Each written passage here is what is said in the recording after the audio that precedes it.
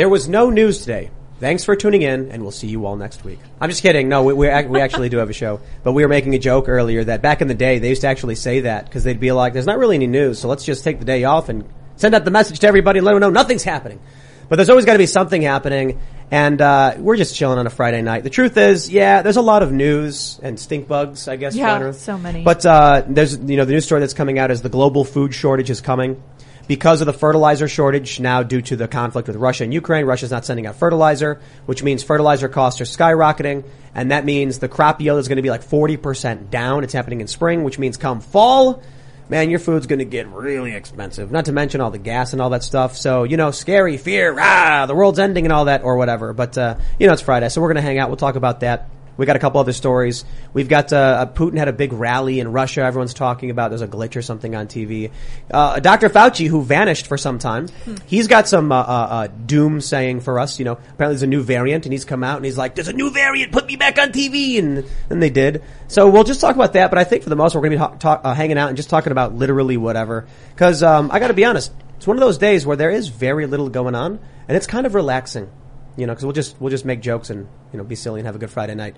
And joining us to be funny is Andrew Heaton. Hello, I'm very funny. That's a pleasure to be here, Tim. Thanks for having me on a day with no news to discuss. Yeah, it's great. Yeah, so the pressure's on you. You better talk. I took a lot of Adderall and read 3 issues of The Economist before I came on for nothing. Oh, was there anything interesting in it? Singapore's at a crossroads, Tim. That's what I figured out. Yeah. Yes, and the politics of Liechtenstein. Yes, let's talk about that. So who are you? What do you do?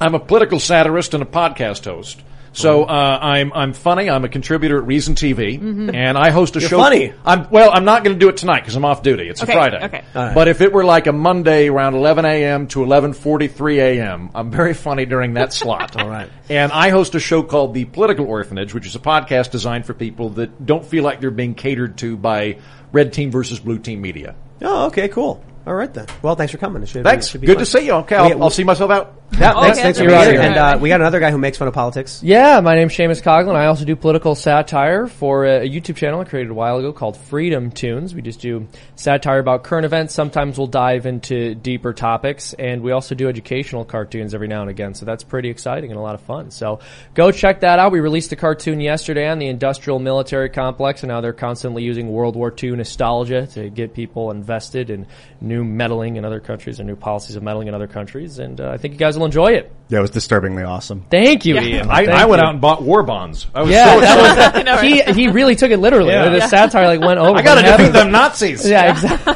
That's correct. Welcome back. Hey everyone, Ian Crossland here. Welcome back for me. Back, Ian, I am back again after 2 days. I wasn't feeling very well, so I took a couple days off, and I decided to change my diet really hard. Hard left turn. I started eating only kimchi and aloe vera inner fillet with these Eternal Reds. No, and then it healed me. So within like 40 hours, I dodged like a serious cold. I could feel it coming on, and I was just like, nope, not going to eat the dry food because it was making me dehydrated. Dude, the funniest thing was that we had Congressman Randy Weber, who's on the Energy Committee, and he's, when the Republicans win, he'll be the chair. And I was just like, the one time Ian really needs to talk about graphene. Apparently, Tim misrepresented. He was making. Tim was like, graphene's horrible. I wouldn't even look at it. Dude, graphene is awesome. By the way, we should go deeper into graphene tonight. Yeah. Okay. Also, touchscreen wallpaper. This is hilarious. I'm an idiot. Ian was out sick. And here I was filling in for him, not taking the empty spot, but sitting in his desk with the microphone he breathes into right in my face, knowing he was sick. I didn't even consider it. Yeah, man, that old guest mic was the one. You got to wipe that one down. I licked your mic when I came in. Yeah, am I going to get Ian to? Well, it's going to strengthen your immunity. We're trying to strengthen immunity here. Nice. Before I forget, I wanted to kick it over to Lydia here, who's also with us. I am also here. That's true. Thank you, Ian. I'm here in the corner. I'm very excited for Andrew Heaton. I was listening to his podcast, The Political Orphanage, earlier today and watching one of his videos.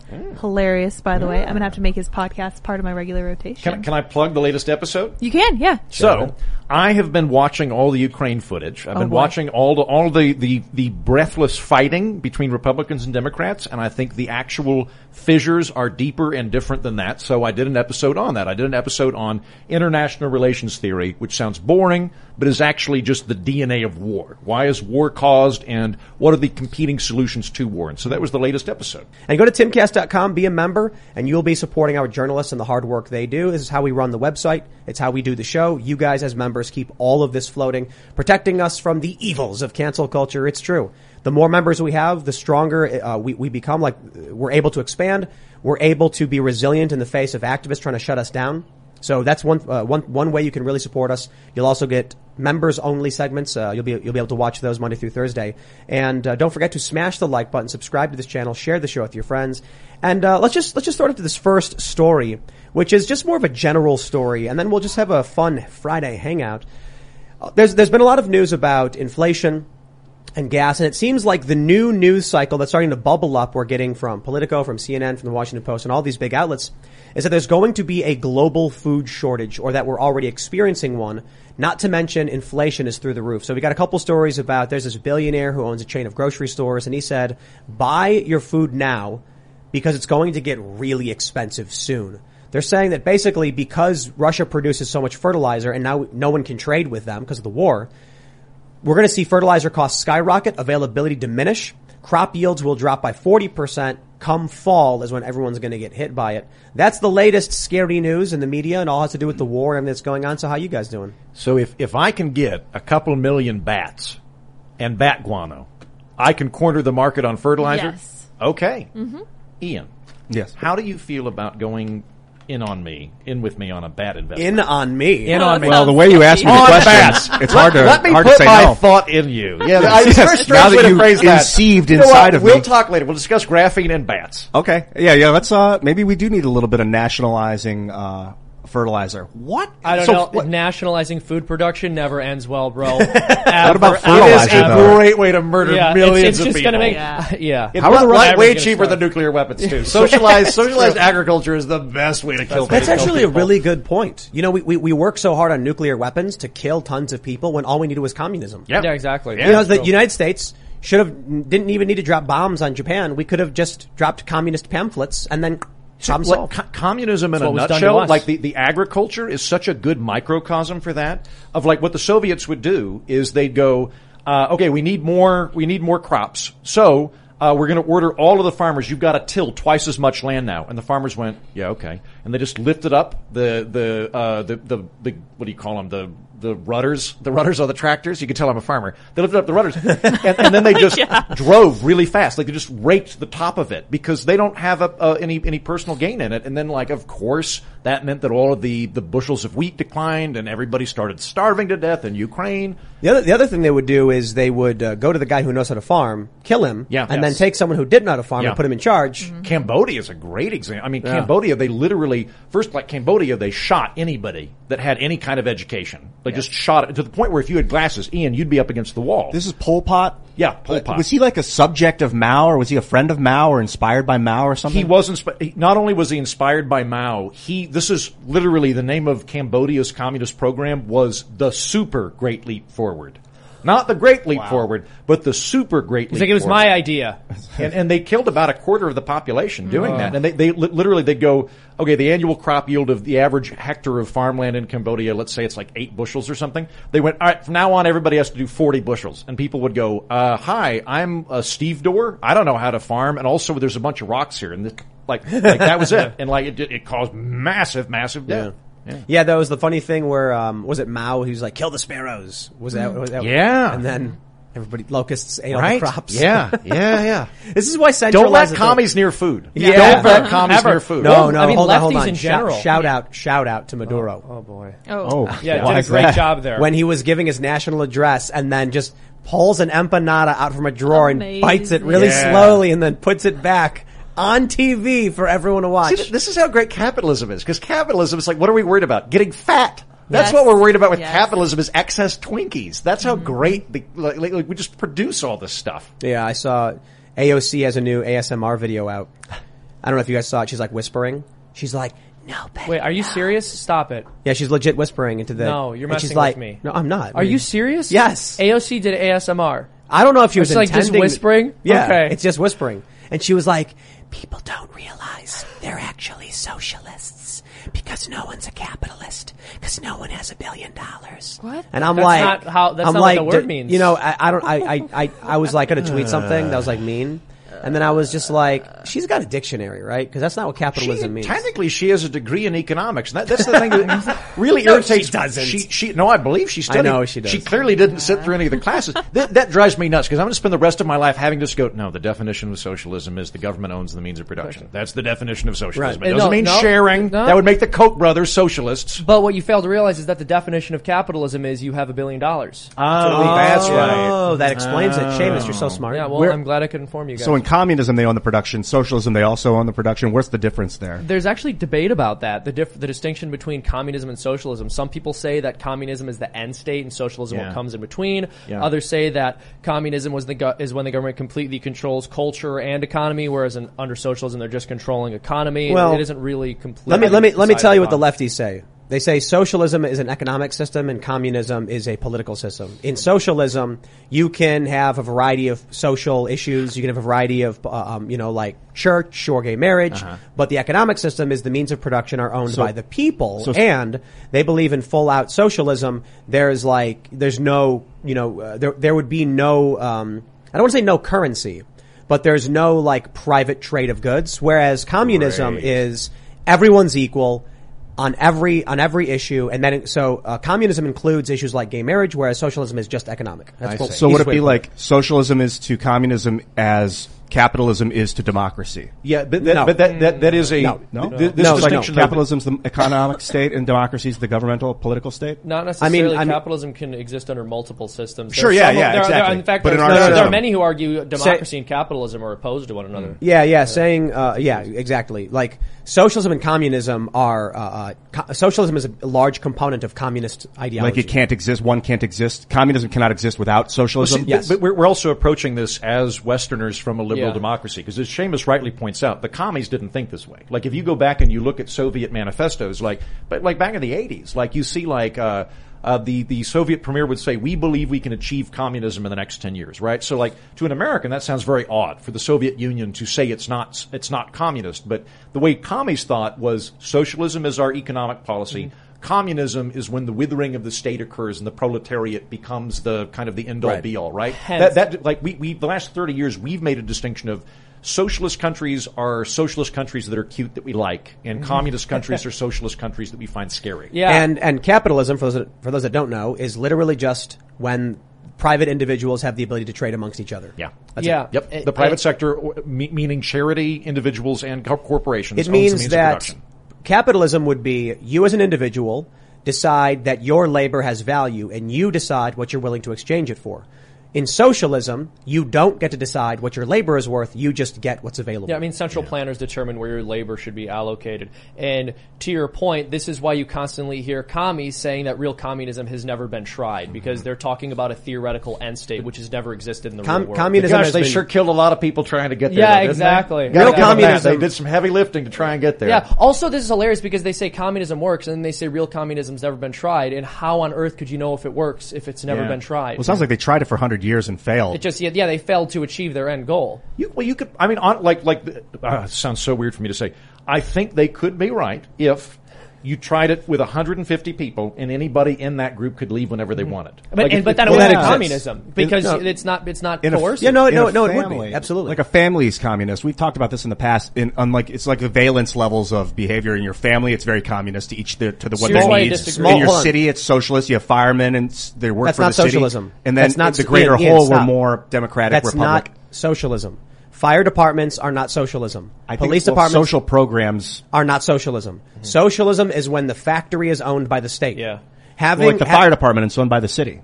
So having some components of emergency services that are provided to you through social services is not socialism. It's not socialism. You can call it social welfare programs. Like a hybrid? This is what happens with Denmark and Bernie Sanders is like, they're socialist.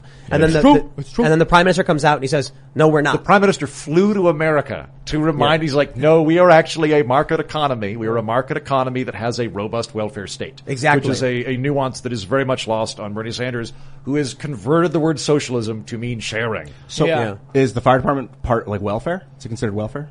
I would say, you could say that in a sense, yeah. Well, first of all, fire department actually varies quite a lot in the United States. About half of the fire departments in the United States are private voluntary organizations. About half of them are some combination of publicly funded and things like that. So the idea that all fire departments are a public government organization the same way like police departments are would be a misnomer. I think, I don't know, I could kind of go either way on that. Cause like theoretically an army could be a mercenary army, right? Mm-hmm. But we don't tend to have those. We tend to have, an actual military that is paid for by taxpayers and things. You can have, like bodyguards and things like that. So fire departments aren't producing things; they're emergency services. So I think it's fair to say there's a distinction between you open up a cracker factory and the government's like, no, we control how this operates because it's going to be equal for the people. You would make the distinction between economic productivity or just economic production versus services. Well, not necessarily services, because services could be anything. I mean, delivery services, the post office. I just think it's fair to say that the fire department is not socialism. The fire department isn't the means of production, it's emergency services. Yeah. So emergency services are different from services. The post office is not an emergency service. The post office, we could argue, should be privatized. FedEx and UPS are better. I argue that quite a lot, actually. I get occasionally people will call me from NPR and be like, you want to come talk about this? There are some questions about why it's important the fire department be sort of nationalized, sort of private. A lot of areas that have volunteer fire departments, they do because they don't have the resources to sustain large salaried fire departments. But one of the issues with fire departments as to why it might make sense to have it be sort of like look, we're going to cover all fire is because fire spreads. Right. And if the police department showed up and said, this guy doesn't pay us, we don't service him, it's like, what are you going to do? Put the fire out for the buildings next to it? No, we're all too close to each other. Just put the fire out and we'll have to figure it out. Yeah, those are negative externalities are a legitimate role for government, in my opinion. Like if you've got like smog doesn't obey property lines, right? So like that's a situation where it makes sense to have some kind of adjudicating service. But if I want to make and sell shoes, having the shoe department where you've got to go apply at the government office and then pass some, affirmative, action test or, diversity test, and then they allow you to be a shoemaker, that's a problem. And if there were a federal shoe department and you and I came in and went, we think the private sector could probably handle this, people would think we're monsters. Yeah. If I said we should privatize the federal shoe department because the Milwaukee public factory makes way too many left shoes and the Oregon factory makes insufficient right shoes, so we're making people wear two left shoes. I think the private sector could handle this. People would go, you want people to walk around barefoot in America and you're a monster. Yeah. The problem with the Department of Education, people want that ended and I think privatized or at least sent around localized, is that when it's no longer federalized, then how do you organize it? How do you make sure everyone's getting like a similar shoe size? How do you make sure that your size 11 is the same as his size 11 if you're different companies with no government oversight? Arguably, it's not doing it now, right? I mean, the federal government basically just tries to bribe state education departments with grants, like with No Child Left Behind and that kind of thing. But the actual government or the actual curriculum is still done at the state level, and the funding is done at the local level. Yeah, exactly. I mean, the Department of Education has only been around since the late 1970s, so it's not as if this is integral to our public education system. And even if it was, it would still probably be bad because our public education system is horrible. Yes. I think Massey said it would free up $400 million a year. Yeah. Again, flip it. If the private sector, if we just had like charter schools and that was all the schools in America right now and we were looking at test scores, people would go, man, the private sector's really failed. We need to change this. But when the government does it, we never go, man, the government's screwing this up. We should privatize this. Yeah, well, exactly. So that's the way I describe it is with these social programs, I'll start by saying all laws should have sunset clauses, all bills being passed through Congress. And the same is true for all social programs. I like the idea that we're like, okay, we got a serious issue, right? We've got mass homelessness. We're going to need a major public works program. That's fine to me as long as it's got like a finite limit on when it expires. Because what happens is they come out and they say, we need a Department of Education. We need public schools because we need our kids to be educated. And then a few years goes by and the kids are suffering and doing worse. And so the way I describe this is the United States with a festering wound, they slap a bandage on it. They say, we'll just cover that up with a nice little bandage. And then a few years goes by and they look at it, now it's smoldering and infested and worse. And they say, let's just put another bandage on top of that. And what they do is they keep dumping money into failing programs. Yeah. So you think they're fixing it, but they're not really fixing it. Yeah. Right? So they're saying, hey, we're going to fix it with this money. And you go, oh, thank you. And then you walk away.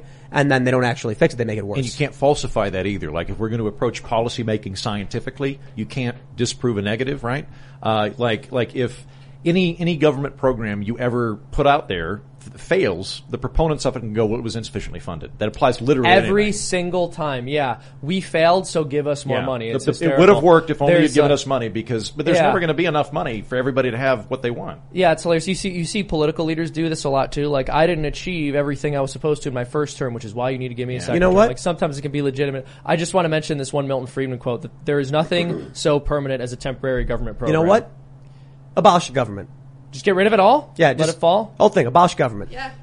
I want a boutique I don't think government. we have to. I want There's I want a nothing- little like compact IKEA No government. government for anybody. Nobody gets any government. gonna fall apart. There's none.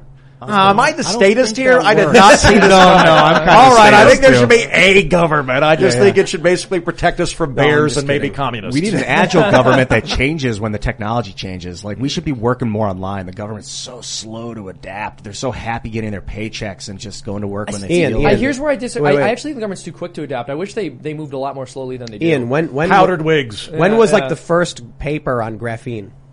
that I ever saw. No, just like what that you can think of, like the first I think it was big 2004 is when it was 2004 discovered. So Maybe something we're looking at 2001, what are we at now? 97 maybe? 18 years, and the U.S. government is not made of graphene. I've never heard of not made of it someone yet? in It's not the made of government graphene? mention the word unless they're sitting across from me and I say it to them and then they repeat me. It's crazy. funny You had whenever- your opportunity yesterday. Whenever we have a politician or Ian's like graphene, like now's my chance. You guys should be looking at this. As if like Use the best government in the world to produce the most miraculous substrate on the planet Earth. It's pure carbon. But, I'm somewhat kidding about the government being made of graphene, but I think it's a good example of Nancy Pelosi is how old? 80? 98.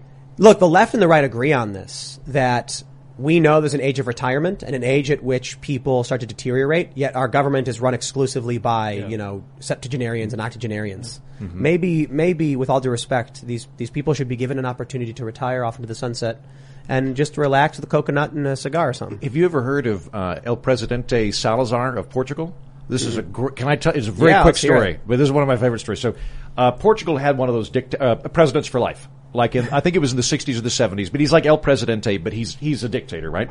He has a stroke, and he is on his deathbed, and the rubber-stamped Parliament of Portugal goes, all right, enough of this nonsense. It's time to go back to being a democracy. Let's join the rest of Europe. We're going to be a liberal democracy. Okay, everybody all in favor? We're a democracy now. But then he recovers, and they go, uh-oh. But he's okay, but he's kind of winded. So what they do is they send him to like the presidential winter palace, and for the next 3 years of his life, they don't tell him. He's been ousted, and they send in lying orderlies to come in every day and go, yes, Mr. President, we did as you said, and we firebombed Lisbon or whatever. And they just give him he's living in Truman's Show for the last 3 years of his life. I think it's a great thing to do with dictators. It's just 100%, give him a fake send off. Yeah. That's what they did with Napoleon. I mean, they knew they can't martyr the guy. That's you gotta be careful you don't martyr the guy. He knew though. He knew he was. he didn't realize. He didn't think he was running Paris. That would have been funny. Oh yeah, he knew he was. Yeah. Left. That's why he came a lot back. of people recommended that, or a lot of the left was saying about Trump. Put him in a fake White House and then just film it into a reality show where he thinks he's president. Yeah, part of me thinks that's what's happening with Biden. He's sitting there thinking he's playing video games, but Kamala handed him a controller that's not plugged in, and she's Seamus, actually the one doing it. You have it backwards. Yeah. The American people are being shown a TV screen. It's so true. And we're being told he's the president. Yeah, well, exactly. I mean, I'm pretty sure things are being run by the people around him. The man can't finish a sentence.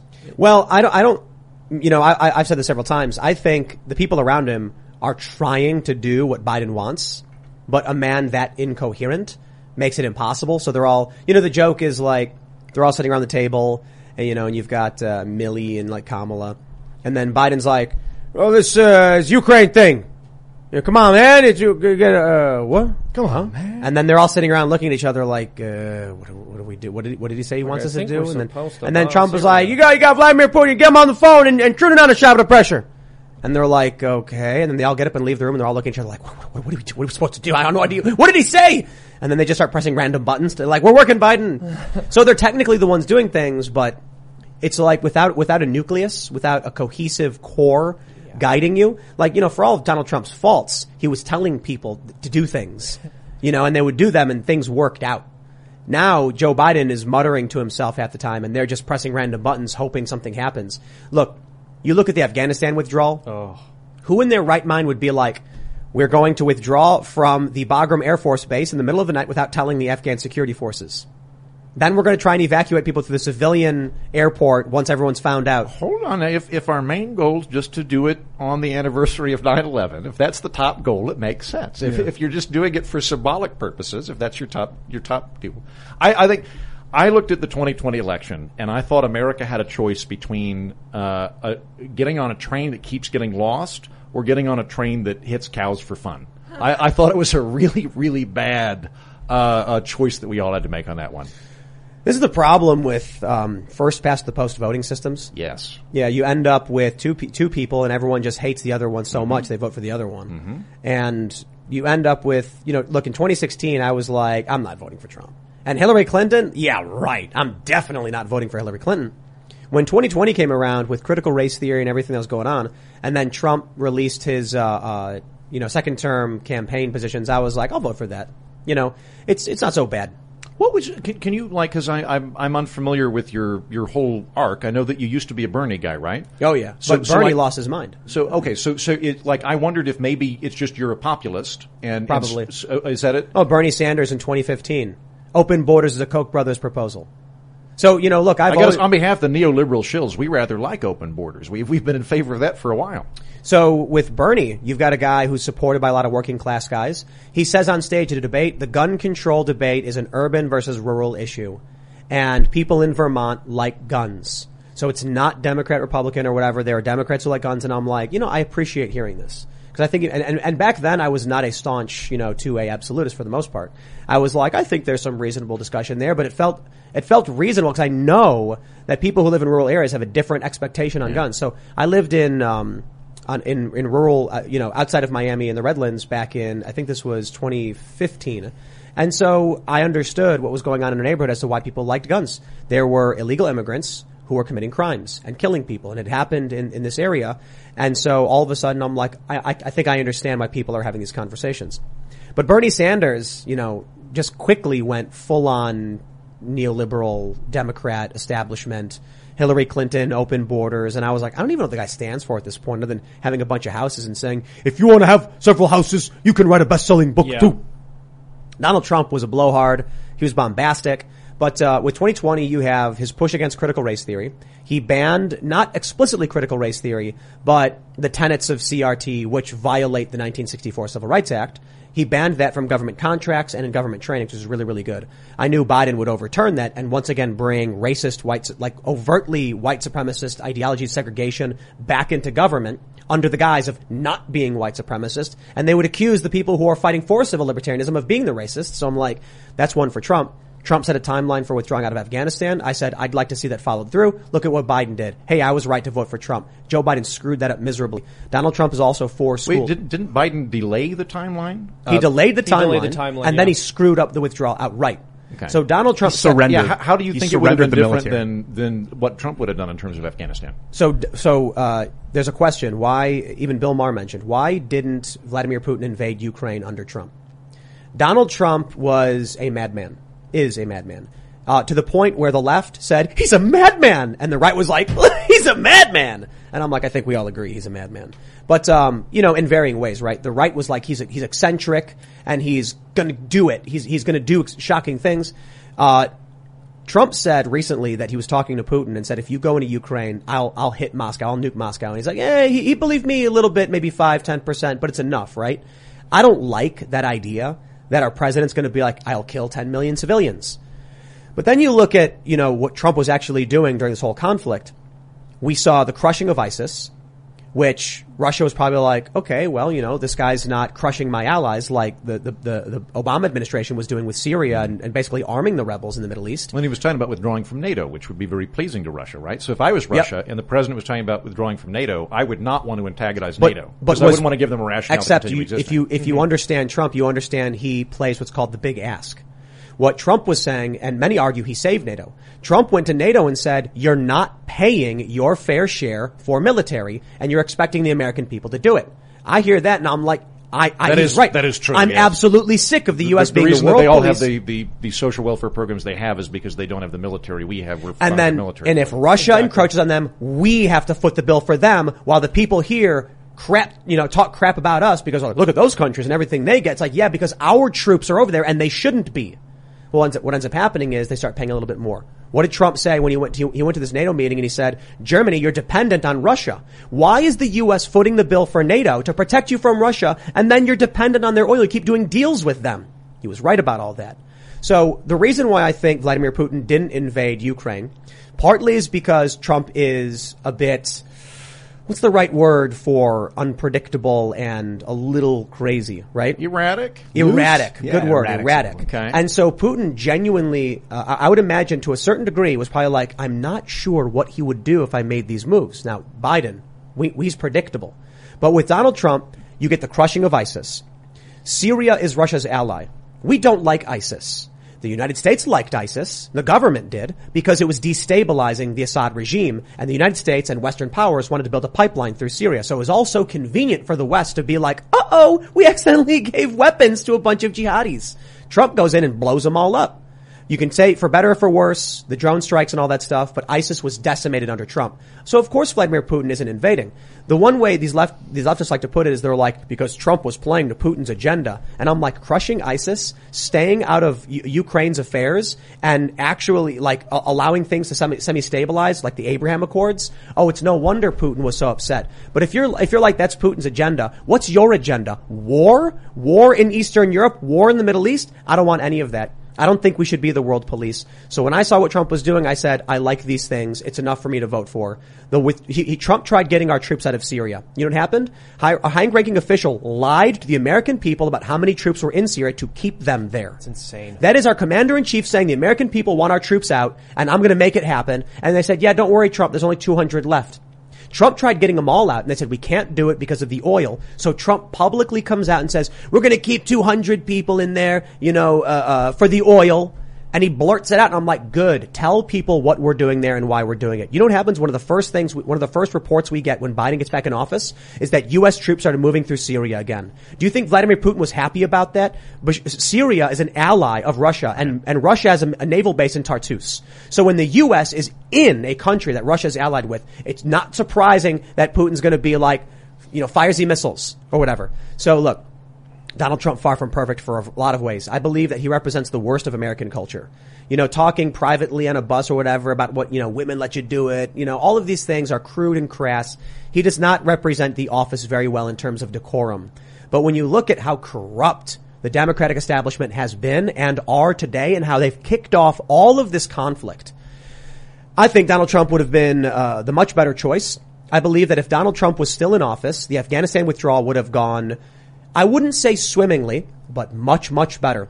I don't believe those 13. Couldn't have gone much worse. No, it was it was a surrender. He surrendered. No. The U.S. surrendered. Joe Biden surrendered. Joe Biden's administration abandoned the Bagram Air Force Base in the middle of the night without notifying the Afghan security forces. When the Afghani Marines were fighting for their lives, Joe Biden did nothing to assist them. In fact, they didn't even know what Biden was doing. Whenever I abandoned an Air Force base, I always text. Always, every I'm like, hey, just so you, FYI, Even let them know. FYI, 11 p.m., I'm going away. Andrew, it's considered proper to do it in person. You know what? I tend to ghost. I know you're not breaking supposed up by to. text. This is what I Biden just, did. I'm like, I don't really like Canada anymore. It'll figure it out. Take a look at Keystone Pipeline getting shut down. So anyway, back to May I add a little bit to your Russian timeline here? First of all, to key off of something you're bringing up, something that I'm very much bothered by in American discourse right now is the phrase Putin apologist. Now, I don't like Putin, and if you do like Putin, you're a Putin apologist and you're wrong and you deserve Putin's a scumbag. Program. Yes, very much so. But like if you're just saying like, I don't think it's a good idea for NATO to indefinitely expand, and because Putin would agree with you, you're a Putin apologist. Like if you were opposed to going into Iraq, are you a Saddam apologist? Like, I think in retrospect, we're like, that was a really bad idea, but I think a lot of the same voices that are kind of this neocon muscular liberalism are going, well, if you're saying anything other than my militant proposals, you are a Putin apologist. And it's like, no, there's more than two options. Yeah. Right. And one of them is like, it might be an imprudent idea. So I look at Russia, and I see this more from a realist perspective, which is that there are great powers. We're concerned about the interplay of powers, the power dynamics. Russia views Ukraine almost like we view Canada if all of our historic enemies had marched through Canada to try to murder us over 300 years. Yeah. And they were very upfront that like, we will view any annexation of Ukraine into NATO as an existential threat. Very similar to how we would feel if Canada joined Russia in an alliance. We would have the same mindset here. By the way, all of these are amoral statements. I'm not saying Russia's good. I'm just saying this is how they're interpreting it outside of this. In 2008, George W. Bush, during the Bucharest summit, goes, yeah, we're going to bring in Ukraine to NATO. Like, we're going to do it. We don't know when, but we are bringing Ukraine into NATO. Putin freaks out. What does he do? Later that year, 2 months later, he invades Georgia, the other country that was mentioned in that. Bush says, we're going to bring in Georgia and Ukraine. He brings in Georgia, starts agitating things. When Biden was vice president, we start beginning this process of trying to pivot Ukraine to the American sphere. In 2014, their pro-Russian president is ousted. A new guy comes in that's pro-America. A day later, Russia begins taking Crimea. Where they have a naval base. Where they already had a naval base. Right. There was no strategic reason to do that. I mean, that was because they were freaking out about all of this. Well, no, there's a strategic reason to take Crimea. They have a naval base there. It's their only warm water port. Right. To the Black Sea. Let me rephrase this. They already have the military stuff there that they need. So if it's additional moves that they're doing, it's because they are concerned about how the country's pivoting and they're afraid it might go in a different direction. And then you have in 2021 now that Biden's in. So Trump did agitate Russia at one point because he authorized arms sales to Ukraine. So and he fired 59 Tomahawk missiles into Syria. Yeah, hitting an airport. So he's not like completely isolationist in that regard. Once Biden gets into office, we have Anthony Blinken as the Secretary of State. We also we sign a U.S.-Ukrainian cooperation agreement, which is further attempting to bring Ukraine into our orbit. And then we sealed the deal, I think it was in November of last year, by doing joint naval exercises with Ukraine in the Black Sea, which would again be like if Canada did naval exercises with Russia in Lake Superior. And at that point, I think that's where the straws broke the camel's back. Well, there's a lot more to this. I think one of the reasons Vladimir Putin didn't invade Ukraine, one of them, is that Donald Trump stumbled upon the corruption of Joe Biden in Ukraine when he did that phone call, and that perfect phone call, they say, or he says, when he said, look, you know, I saw this video about Joe Biden bragging about withholding aid or whatever. If you could look into that, what was that all about? And I don't think Donald Trump really knew what that was all about. Just something he saw on the internet. But they impeached him for it. Why? Well, as it turns out, the laptop story was all true. Joe Biden was involved with illicit dealings with his son through Ukraine. We've got the Burisma, which is paying Joe Biden's son $83,000 a month, or arguably more, depending on which source you're using. And then there's the story about 10% for the big guy. I think when you look at Politico reported this. I don't know the 10% for the big guy. Is that a Biden reference? There was an email that came out where it was, you know, like Devin Archer and Hunter Biden, his associates. I want to be careful here because I don't have the specifics pulled up, but it was Hunter Biden and his associates talking about how they're going to be splitting up one of their business dealings, and they said, and I'll take an extra 10% for the big guy or something to that effect. And everyone believes that's Joe Biden because, you know, it's Joe Biden's the guy who controlled all the influence. We know that Joe and Hunter Biden shared bank accounts. And so right away, it's, you know, and then there's a text message from Hunter where he's talking. Wait, hold on. Actually, I want to back up on that really because I look at the situation. I'm going to be honest with you. I have more of a mainstream approach to this. So this is new information to me and I'm intrigued by this. I looked at that and I went, it appears that the president of the United States is extorting an ally or at least a cooperative power. Trump? Yes. How is he extorting them? By withholding defense money in order to try and get them to target a political. That's literally what Trump was investigating Biden doing. Joe Biden is on video saying, I want you to fire this prosecutor, otherwise you're not getting $1 billion. And they said, this is Joe Biden's quote. He goes, they said, you can't do that. You're not the president. He goes, call him. Call him. You got 6 hours. Well, but if the prosecutor's not fired new in 6 hours, you don't get the $1 billion. Well, son of a bitch. He got fired. Now you want to know, sorry, I just got to finish this. You want to know why Joe Biden got the prosecutor fired? The prosecutor, Victor Shokin, currently had at minimum 12 investigations into Burisma's founder, Mykola Zlochevsky. This is reporting from Matt Taibbi, and Shokin signed a sworn affidavit saying he was fired because Joe Biden was interfering in internal affairs in the country, and the president went to him and says, he's forcing us to fire you. Mykola Zlochevsky is deeply corrupt. They had frozen his assets before. He had fled the country before. But as soon as this new prosecutor gets in thanks to Joe Biden, dude comes on back. Dude founds a company where Joe's son works. At the very least, you can say, Joe just didn't know that his son worked for the company. Joe says, I never talked to my son about his business dealings. Then thanks to the laptop, we learn that's not true. Joe Biden shared a bank account with his son while his son was... You see, the bank account bit's the part that's new to me that I think is interesting, because like you could make an argument here. Let's theoretically, let's say that Hunter Biden is getting money because he can just soak the cash up, and they're basically trying to bribe Biden by giving money to his son. Well, you could be an impeachable person and have somebody try to bribe you by giving money to your son. But if they're sharing bank accounts, that means that firewall's gone. Joe Biden could become embroiled in the FBI's probe into Hunter's finances. Experts say emails reveal they shared bank accounts, paid each other's bills, and the president may have even funded his son's 2018 drug and prostitution binge.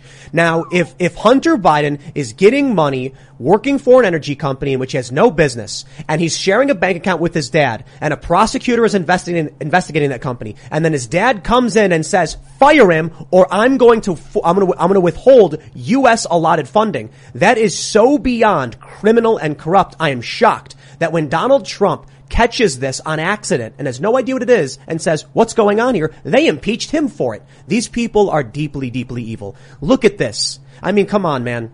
When to quote Joe Biden, how about that? Come on, man. Come on, man. Joe Biden is in photos with Hunter and Hunter's associates. And he lied and said, I didn't talk to my son about this stuff. No, I'll tell you what it is. Politico reported this a while back. It's called Biden Inc. That the Biden family fortunes track alongside his political career. When Joe Biden was put in charge of Iraq under Obama, all of a sudden his brother's getting these lucrative contracts for construction in the country. Now you have Hunter Biden working at a company in which everyone knows he has no business working at, no expertise, doesn't speak the language, sharing bank accounts. Joe Biden comes in, gets the prosecutor who's investigating the founder, gets him fired, threatening to withhold funds from the U.S. government he has no right to do beyond abuse of power. And then what do? The media comes out and lies. They get Trump impeached for it. And now here we are with many people in this country still believing Trump was the one who was wrong for trying to get rid of that corruption. Now, truth be told, I don't think Trump is a great detective who was like, I must do what's right and save this country over this. No, I think Trump saw a meme video, a meme that went viral of Joe Biden saying, son of a bitch, guy got fired. And Trump's on the phone. He's like, what was that video about? If you look at the transcript, it's very much Trump bumbling into something. You have to ask yourself, why are so many high-ranking Democrat family members involved in Ukraine and these energy companies? I think it's because the U.S. policy on Ukraine was that it's not just Ukraine, it's Syria, it's the Middle East, it's the Qatar-Turkey pipeline we are going to destroy Russia's ability to control natural gas into Europe because gas is too expensive, and we're going to do it by any means necessary. In 2009, it was reported by The Guardian, I believe in 2012, that in 2009, the U.S. government had stated, we wanted to invade Syria because Bashar al-Assad was blocking our allies from building a pipeline through Syria and Turkey. Specifically because Syria said, we are allies with Russia and we won't allow it.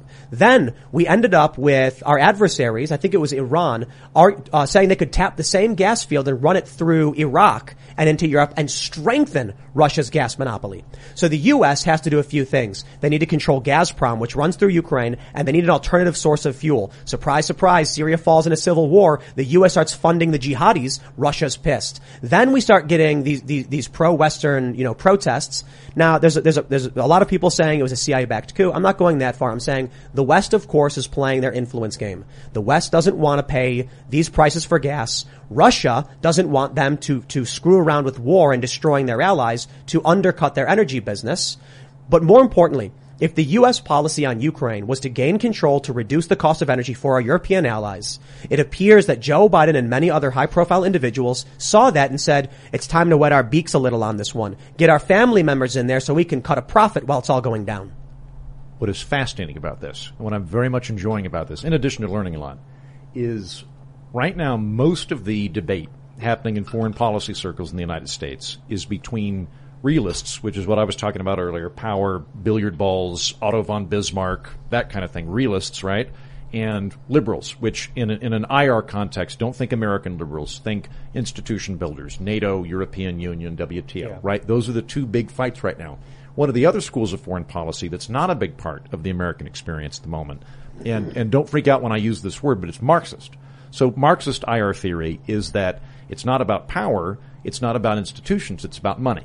That you can look at international relations and you can understand them by looking at the ruling class of a country enriching itself. And this is fascinating, Tim, because and I'm not trying to throw any socialist aspersions at you. I'm just saying, like, your heuristic window is more economically motivated. So you've got a very different interpretation of this than most of the other news I've been consuming lately, and I find it very interesting. Well, I mean, I absolutely look at the ideological backing of a lot of this too. Vladimir Putin very much wants to restore the might of the former Soviet Empire. He wants the Russian Empire back. He wants that trade union. So very much he's looking at countries like Kazakhstan, for instance, and he's saying, how can I build up my own bloc to compete with NATO? But ultimately I think a lot of people have a simplistic view on things. You know, I talk to my friends and I ask them, do you think Vladimir Putin is intentionally trying to kill civilians? They'll say yes. And I ask them, why do you think that is? You know, typically people will say it's because he's a bad guy. You know, he wants to show the world how powerful and scary he is, he's evil. And I'm like, isn't that a little naive? You know, I certainly think Vladimir Putin is killing civilians. We have videos of it, and it's ridiculous to think that he's not. But I don't think Vladimir Putin gets up and says, I'm going to kill civilians today. I think he's like, this is a very strategic target for us in Kiev, where Ukrainian forces are using. It is a civilian target. Hit it anyway. I think it's more nuanced. It's things like that. I think any time you hear people going, he's mad, that's lazy. Yeah. Right? Like, it's possible, but very unlikely. Generally speaking, when somebody who's previously made rational, if immoral, unethical decisions, which they're not the same thing, you can be rational and unethical a la Darth Vader. When somebody has a track record of doing that, you're like, I don't understand what he's doing, he's probably crazy. That means that your heuristics are probably off, and you need to reassess what their motivations are. Yeah. It's a complicated world we live in. It's not just oil. You don't think geopolitics is just black hats versus white hats all the time, all the way down? You think it's more nuanced than that? The U.S. government can do no wrong. Yeah. They've never lied to us. The mainstream media a great example of that, Tim, is the fact that we only make allies based on liberal democracy. That's why we're such good friends with Saudi Arabia. Yeah. You know that nice Republican, Democratic government with a Hayeki and open market and individual rights? And we're very anti-fascist, which is, of course, why we're absolutely opposed to the Nazis in the Azov Battalion. Mm-hmm. Yeah, and mercenaries. Like, we wouldn't hire, like, Blackwater to do a bunch of dirty work in the Middle East or anything. Here's what I tell people. I certainly think that for the elites in this country, they view cultural issues as somewhat secondary. Like, I don't think Nancy Pelosi knows or cares all that much about what Gen Z thinks culturally. I think a lot of it is, how can you control systems? Mm-hmm. But, I think, what I tell people is, when it came to Hillary Clinton and Donald Trump, I would tell my friends, do you like it that, you can work in New York at a media company where you write articles about Brad Pitt's junk and get paid $65,000 a year? Like, are you happy with the amount of money you make and the job you have? And they typically are like, well, I probably should make more and stuff. Like, okay. Would you prefer it if you had to, shovel coal for $5 an hour? Would that be a better life for you? And they're like, what? No, of course not. I say, okay, let me explain to you why you get to work in New York City, why you get paid $65,000 a year to write articles once a week about Brad Pitt's junk. Doesn't that seem a little wrong to you? Like, something's wrong with the system where you basically do nothing of value, but you're making, 7 or 8 times what people in Mexico or Brazil make? Isn't that strange? Yeah, it's because of the petrodollar. It's because of U.S. The war machine. It's because the United States, its special interest groups are willing to destroy countries to get cheap fuel and cheap energy. And the petrodollar helps us very much so in that we don't need to rely on exports for a strong currency. We just point guns at people and say, you better use ours. This is interesting because this is Marxist IR theory. Like Marxist IR theory, there's a subset of it called world systems theory. And the idea in world systems theory is that there's an industrialized core of capitalist countries. There's a semi-periphery of cheap labor, and there's a periphery of subsistence level resource extraction. And if you're going with world systems theory, then like you look at Vietnam and you're like, well, Vietnam was about annexing or maintaining Vietnam as part of the American economic supply chain. It didn't have to do with containment theory, right? Right. And like how you're interpreting this would fall in line with that. I'm not surprised. I mean, there's a reason why I went down to Occupy Wall Street, was interested in it. Mm-hmm. I think class-based issues are substantially more important than race or identity-based issues. And one of the problems we have right now in the country is that the left has adopted critical race theory, which it pits people, regular people against each other, poor people against each other. You end up with people like Serena Williams, who is one of the wealthiest people on the planet, most famous and most celebrated, and she's a victim and she's oppressed. And you'll get a homeless white veteran who is an oppressor. Now that system clearly does not make sense. Class issues matter substantially more than these, ridiculous ideas about privilege. Now, I certainly think racism exists. Right. I think the problem with the left is they see things too much at the surface level. Yeah, White privilege is not what it is. It's majority privilege. In any country in which you're the majority, you're going to have some benefits because people think, look, and act like you more so than other people, immigrants or strangers. But they just say it's white privilege, which is extremely reductive when you have someone who's white from South Africa or a white person from Ukraine, from Ukraine. Luke Rudkowski, who's on the show every so often, he's a blonde-haired, blue-eyed Polish guy, but according to the critical race theorists, he's a person of color. Absolutely. The coalition of communities of color say that Slavic people are people of color, even if they're white with blonde hair and blue eyes. No joke. I'm English, Scottish, Clydesdale. I think the 23andMe test was off. Oh, then But- you're white. I'm straight up. I'm just a jar of mayonnaise. I feel like you can reverse engineer critical race theory to look at it as critical theory to see the class structure ripped away, because what happened is when slavery ended in the United States, a bunch of people were just descendants of slaves, and slaves were dumped onto the streets with no education, no money. So their kids had no education, no money, most of them. Then their kids tend to have low or little education and money. And so we're looking at like the 7th generation now of a lot of those families, irrelevant of the skin color. They just happened to, in this iteration of slavery, come from that area of the world. Redlining go on as well. So which would be the best way to accumulate multi-generational wealth is home ownership. And that was basically precluded up until 30 years ago, 40 years ago. So now, and you could argue there is systemic racism in this, but that it is a class system. Yes, but the economic fallout is the main factor. I'll yes. also add this to introduce more complexity to what we're talking about here. It wasn't necessarily just a straight line of this group of people not gaining wealth through the generations. It's actually the case that prior to the 1960s, there were fewer black out-of-wedlock births than there are today by a significant margin. And we know one of the best ways to prevent poverty is to ensure that you're married before you have children. And so there are things that were done to the black community. Some say the war on drugs, some say the war on poverty. The Brookings Institute has actually said legal abortion is a big part of it, but there are policies that came much later. I think there are. I think systemic racism is it absolutely exists, but there's an issue of how the left interprets it and what they think it means, and how far and extreme they go with it. So I'll give you an example. You'll talk to one of these critical race theorists about systemic racism, and they'll tell you today, that all police are racist or whatever, and I'm like, okay, you got to stop.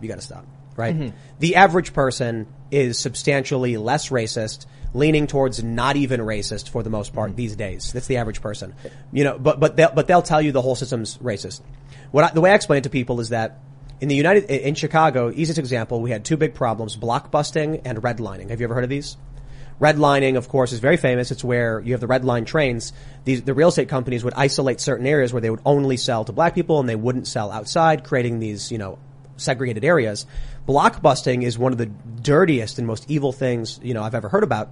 It's where these companies would go to a white neighborhood, buy a house, move a black family in, and then go door to door to all the houses and say, there goes the neighborhood. You better sell to us before it's too late. The people would panic sell at a premium to these companies, who would then kick the black family out and sell the whole neighborhood back to white people for a profit. That was made illegal. Redlining was made illegal, but only in the 80s. Yeah. That means there are people my age today who are just now the first generation getting out of overtly, nowadays, illegal systems that caused damage to people based on their race. Mm-hmm. So what I could say is, yes, obviously today, remnants of that racism still exist in the system. Are individuals racist? Some still are, but for the most part, we've done a lot to change that. The solution, however, is not to go to a poor white person and say, you will not be granted access to this. We will take money from you. That makes no sense. Now that we've changed the laws, the solution is class-based. Because if the left believes that the black community is disproportionately impoverished, then class-based issues will still disproportionately favor them, but it won't leave behind Latinos, Asians, or white people who are also negatively impacted. I have an ex-girlfriend who, when we were dating, her father lived, I won't say where it is, it's not out her, but her father, if she wanted to call him, she couldn't because he didn't own a phone. She was white, by the way, so was her father.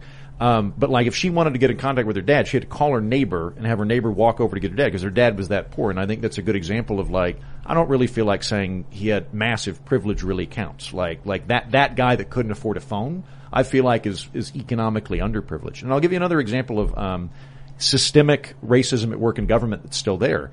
When you look at almost all zoning laws, I am most familiar with Los Angeles. To plug it, I wrote a book called Los Angeles is Hideous, Poems About an Ugly City. So if you don't like LA and you like funny stuff, it's a funny book. I'll get your copy, Tim. I'll send That sounds it to you. good. It's fun. I don't like LA. Yeah, I don't know. It's just an asphalt carbuncle.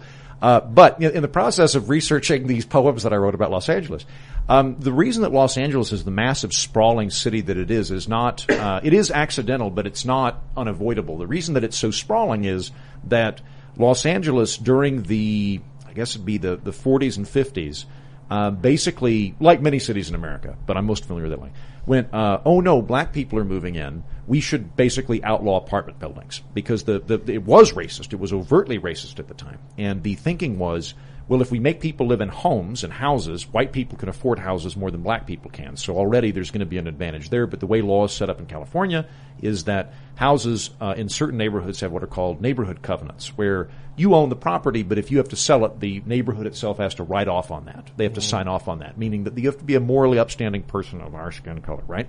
And so that was intentional. So you look at like Los Angeles today, 80% of the real estate in Los Angeles now, you can't have more than one family living in a place. You have to have a house. Right. Even though it's like the second biggest, the biggest city in America, you can't build up legally. You can't build up. You have to build out. So it's pancaking.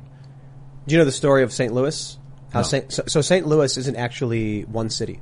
It's I think it's 99 plus smaller jurisdictions all cluttered together. Really? St. Louis is a city, don't get me wrong, Yeah. but the greater St. Louis area that people refer to is actually a collection of a whole bunch of small cities. And so what happened here was a long, long time ago in St. Louis, that we ended up with for a variety of reasons, desegregation comes into play, and there were many white people. And you got to understand that back in the late 50s and 60s, this country was what, like 90 or whatever percent white. So you have these white communities, overtly white, start seeing black families moving into certain areas, and so they decide to start leaving. What they did was they moved outside of the city and created their own communities with covenants like you're only allowed to have 10 houses in this city, right. Can't build any more, to make sure no one else could move in. Yeah. Long story short, by today, we have 90 plus jurisdictions, each with their own police department. What ends up happening is that many of these areas that are impoverished, and there is a tie between the black community and historical poverty for a variety of reasons like blockbusting and redlining, and we know that home ownership is one of the ways that people transfer wealth, making it very difficult for them. What happens is this system that is not, I wouldn't call, today, I wouldn't say it is racist, but it was created through racist ideas people what had. we would call systemic racism, right? Like it's a great example of like those of us with more like libertarian inclinations can go, great, I don't like regulations. Right. And this is a great example of regulations being racist that we can kind of unite out and root them out. So what ends up happening is, for racial reasons, we end up with all these jurisdictions. Today, and so I went down, I was in Ferguson during the Michael Brown riots, and I worked on a documentary, I produced a documentary about what was going on. There's something they have called going on tour. So what happens is, you are in one of these neighborhoods that is predominantly black. You're lower income for a variety of reasons. You have a vehicle and your plate is expired. Now it's $20 to get your plate re-registered, but you're poor. You've got debt, you've got credit cards, so you decide, do I eat, do I pay gas, or do I get my plate fixed? You say, well look, I gotta eat, I gotta pay my rent. I can hope I don't get pulled over for my plate. You drive so in order to go to work, you're likely going to drive through 2 or 3 different cities because they're these small jurisdictions. We saw this with a ton of people. They would leave their neighborhood, and while they're driving, they get pulled over, and the cop says, your plate's expired, here's your ticket, have a nice day. They start driving again, they get pulled over 10 minutes later, plate's expired in a different jurisdiction, and it keeps happening. Then finally, when they're like, I couldn't pay the $20, I can't pay the $100. Yeah. What happens is they'll get arrested, and it'll be like a 2-day thing. You couldn't pay the fine, it's 2 days in jail. Yeah. What happens when they get out of jail? The police from the next jurisdiction are waiting for them to take them to the next jail. And they might have lost their job during that time, too. And they usually did. Now, a lot of people say, well, they shouldn't be driving with expired plates. Perhaps that's true. For a lot of these people, it's like, I have to drive to get to work. I live in the suburbs. But another issue we saw was people who would get tickets for their headlight going out. And so you're driving, you don't even know your headlight's out. You get pulled over. This is one of the stories we heard. And the guy's like, so I say, okay, I'll go home. I got to drive through 2 or 3 more cities where I get pulled over and end up with 4 tickets, all for this. Do the people that say like they shouldn't be driving with expired plates, why do we have those? Like I get having a serial number on your car that identifies you own it makes sense to me. You should have that, right? But the little tags, that's just a regressive tax. That's all that 100%. is. It doesn't do anything. It's like the reason we do that is because poor people are the easiest group of taxpayers to militate against. It's a lot hard. Like try doing a tax on yoga and see what happens to you. You're not going to get a bunch of upper middle class white people let you do that. Here's what I see. Same though. with cigarette taxes. With a lot of these people, because of past racism, we see a disproportionate amount of people who are impacted by a lot of these policies being black. Yeah. The left today, even though we've already passed laws outlawing all this stuff, and we have court precedent outlawing it, they look at white people and they turn it into a racism issue they can't let go. I certainly understand there were racist white people who made racist laws, right? But the challenge now is, if we're going to do away with racism, we can't have other people being racist. More racism doesn't stop racism. It's just making more racism. That's why I keep telling people the solution to these problems is class-based. Meaning if your income level is at a certain rate, then we provide you with certain relief. Because like I said, if they genuinely believe that systemic racism disproportionately impoverished black communities, then a class-based solution disproportionately benefits black communities without leaving behind Latinos, Asians, or white and you can have laws which are colorblind, which I think is a lot of the reason we have so much animus going on in the country right now is, to our great credit, most Americans aren't racist. Yep. Most Americans actually really abhor the concept of racism. Yep. And a lot of the fight we're having right now is that we have dueling definitions of racism. So I would say, and I think you guys are probably on board with this, that attributing rights, privileges, or guilt to someone based on skin color is inherently racist. So I don't want to do that, right? Yeah. But a lot of people would disagree with this. They would take more of the equity approach. So like we're talking kind of about... Which is racist. Yeah, which is racist. So we're going for like equality of opportunity, and we could acknowledge that not everybody has the same starting position, and we need to be trying to rectify that. But see, that's it's a trick. When these culty leftists ideologues come out and say that I think we got to solve this problem of racism with equity, they don't really care about the issues of racism. They just know that people in America don't like racism, and they found a way to exploit something that is morally repugnant. What they offer them is, I'm going to call you anti-racist. Will you support that? And the average person says yes. Then they say, okay, be a racist and support segregation. And these weak-willed people agree to it. They agree to, we had in Dearborn, Michigan, we had the non-POC and the POC segregated digital cafes. Up in Wisconsin, we have the non-POC, POC, equity trainings. In California, they actually tried to repeal their civil rights legislation from their own constitution. Yeah, right. So and California, to its credit, went, wait a minute, just to be clear on this, the government's asking us if we want to authorize giving rights and privileges based on skin color. Like literally, that's what the government was doing. That should be like a red flag. But they literally said, we would like to discriminate on the basis of race. And the California people were like, we're not going to allow that. Right. But it was close. Yeah. So when they come out and they say, we oppose racism, they're lying. That's not true. They overtly support it. Or the ability to disconnect anything like, I don't like this thing, so I'm going to declare it's racist. So, like, I don't do that. I'll give you an example. I think minimum wage is counterproductive. What I mean by that is, I would love for everybody to be making more money. I'm very much against poverty. I think minimum wage, what you're really doing is you're just outlawing labor below a certain threshold, which means if you're not on the second rung of the ladder, we kick out the bottom rung of the ladder and we go, we fixed it. Well, I don't think that works, right? Now, I could go, the first folks in America that were proponents of minimum wage were overt white supremacist racists. True. And they literally said, we don't want to have white people having to compete with black people. This is them thinking black people can always work for less because they have such low standards of living. So we've got to protect the white people. That was racist, right? But if you're in favor of minimum wage, I think you were mistaken. I don't think you're doing it because you're a secret white supremacist. All gun control is racist.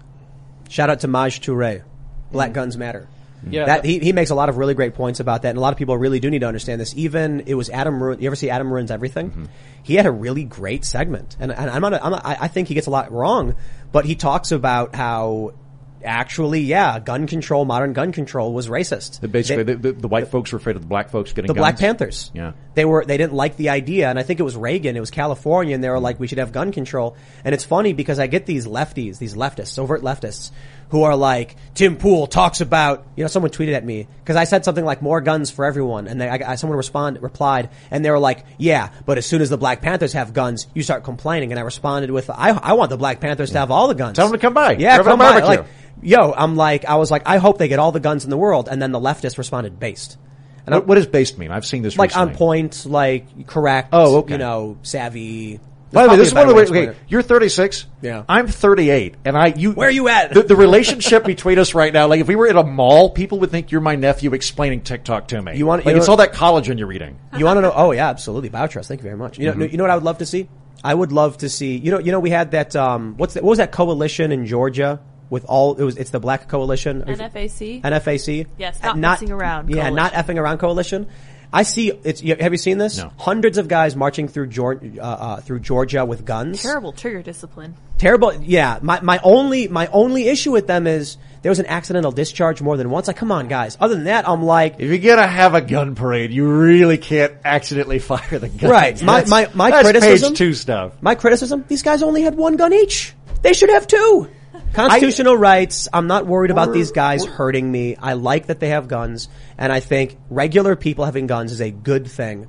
So you want to talk about racism? I think gun control is overtly racist. I'm not surprised the Democrats have been the ones pursuing it. I think it was also a little bit weird where the country for about 4 years was like, guys, we are literally fascists. We literally have a fascist president. We need to hide our Jewish friends, but also we should take everybody's guns. And give them to the fascists. I'm like, wait a minute here. Like, if you actually thought a fascist was in control of the, then like January, they're like, well, there'd never be a reason to have an uprising, nationally. And I'm like, didn't the president contemplate, basically sending in the National Guard on January 6th and things like, I don't know. I gotta say, that's the kind of thing that maybe we would need to have guns. Leftists are pro-gun. Liberals are not. Like traditional liberals are not pro-gun. They're anti-gun. Yeah, if you talk to any socialist, they're pro-gun. Really? Until they gain power, and then they'll probably take the guns away from you. We should define liberal too. There's the American liberal, like you were saying earlier. Traditional liberal economic order. They kind of twisted the word. The traditional liberal is different. Liberal can I give you my map of this? Because I brought on Adam Gopnik from the New Yorker onto the Political Orphanage. He's a great guy. I really like Adam Gopnik, right? I think you could look at, say, like, You can look at the Democratic coalition, and broadly speaking, it is a coalition of leftists and liberals. And the Republican coalition is a coalition of classical liberals, the libertarian, what we would call libertarian generally, and social also liberals, and social conservatives, and like growingly like populist nationalists. Right? You look at the Libertarian Party; that is a coalition of classical liberals and anarchists. And the interesting thing is that, like, constitutional conservatives are intellectual cousins with liberals, but like leftists are a completely different intellectual lineage, right? Like leftists are a whole different ballpark, whereas like, Mike Lee and Adam Gopnik are both coming out of that Adam Smith, John Locke. They're coming out of the Enlightenment, right? It's like liberals are like, they have that Enlightenment background, and the distinction between liberals, broad libertarians and conservatives tends to be, are we prioritizing like egalitarian over meritocracy, and are we like what are we prioritizing? But they're operating in that same space. But yeah,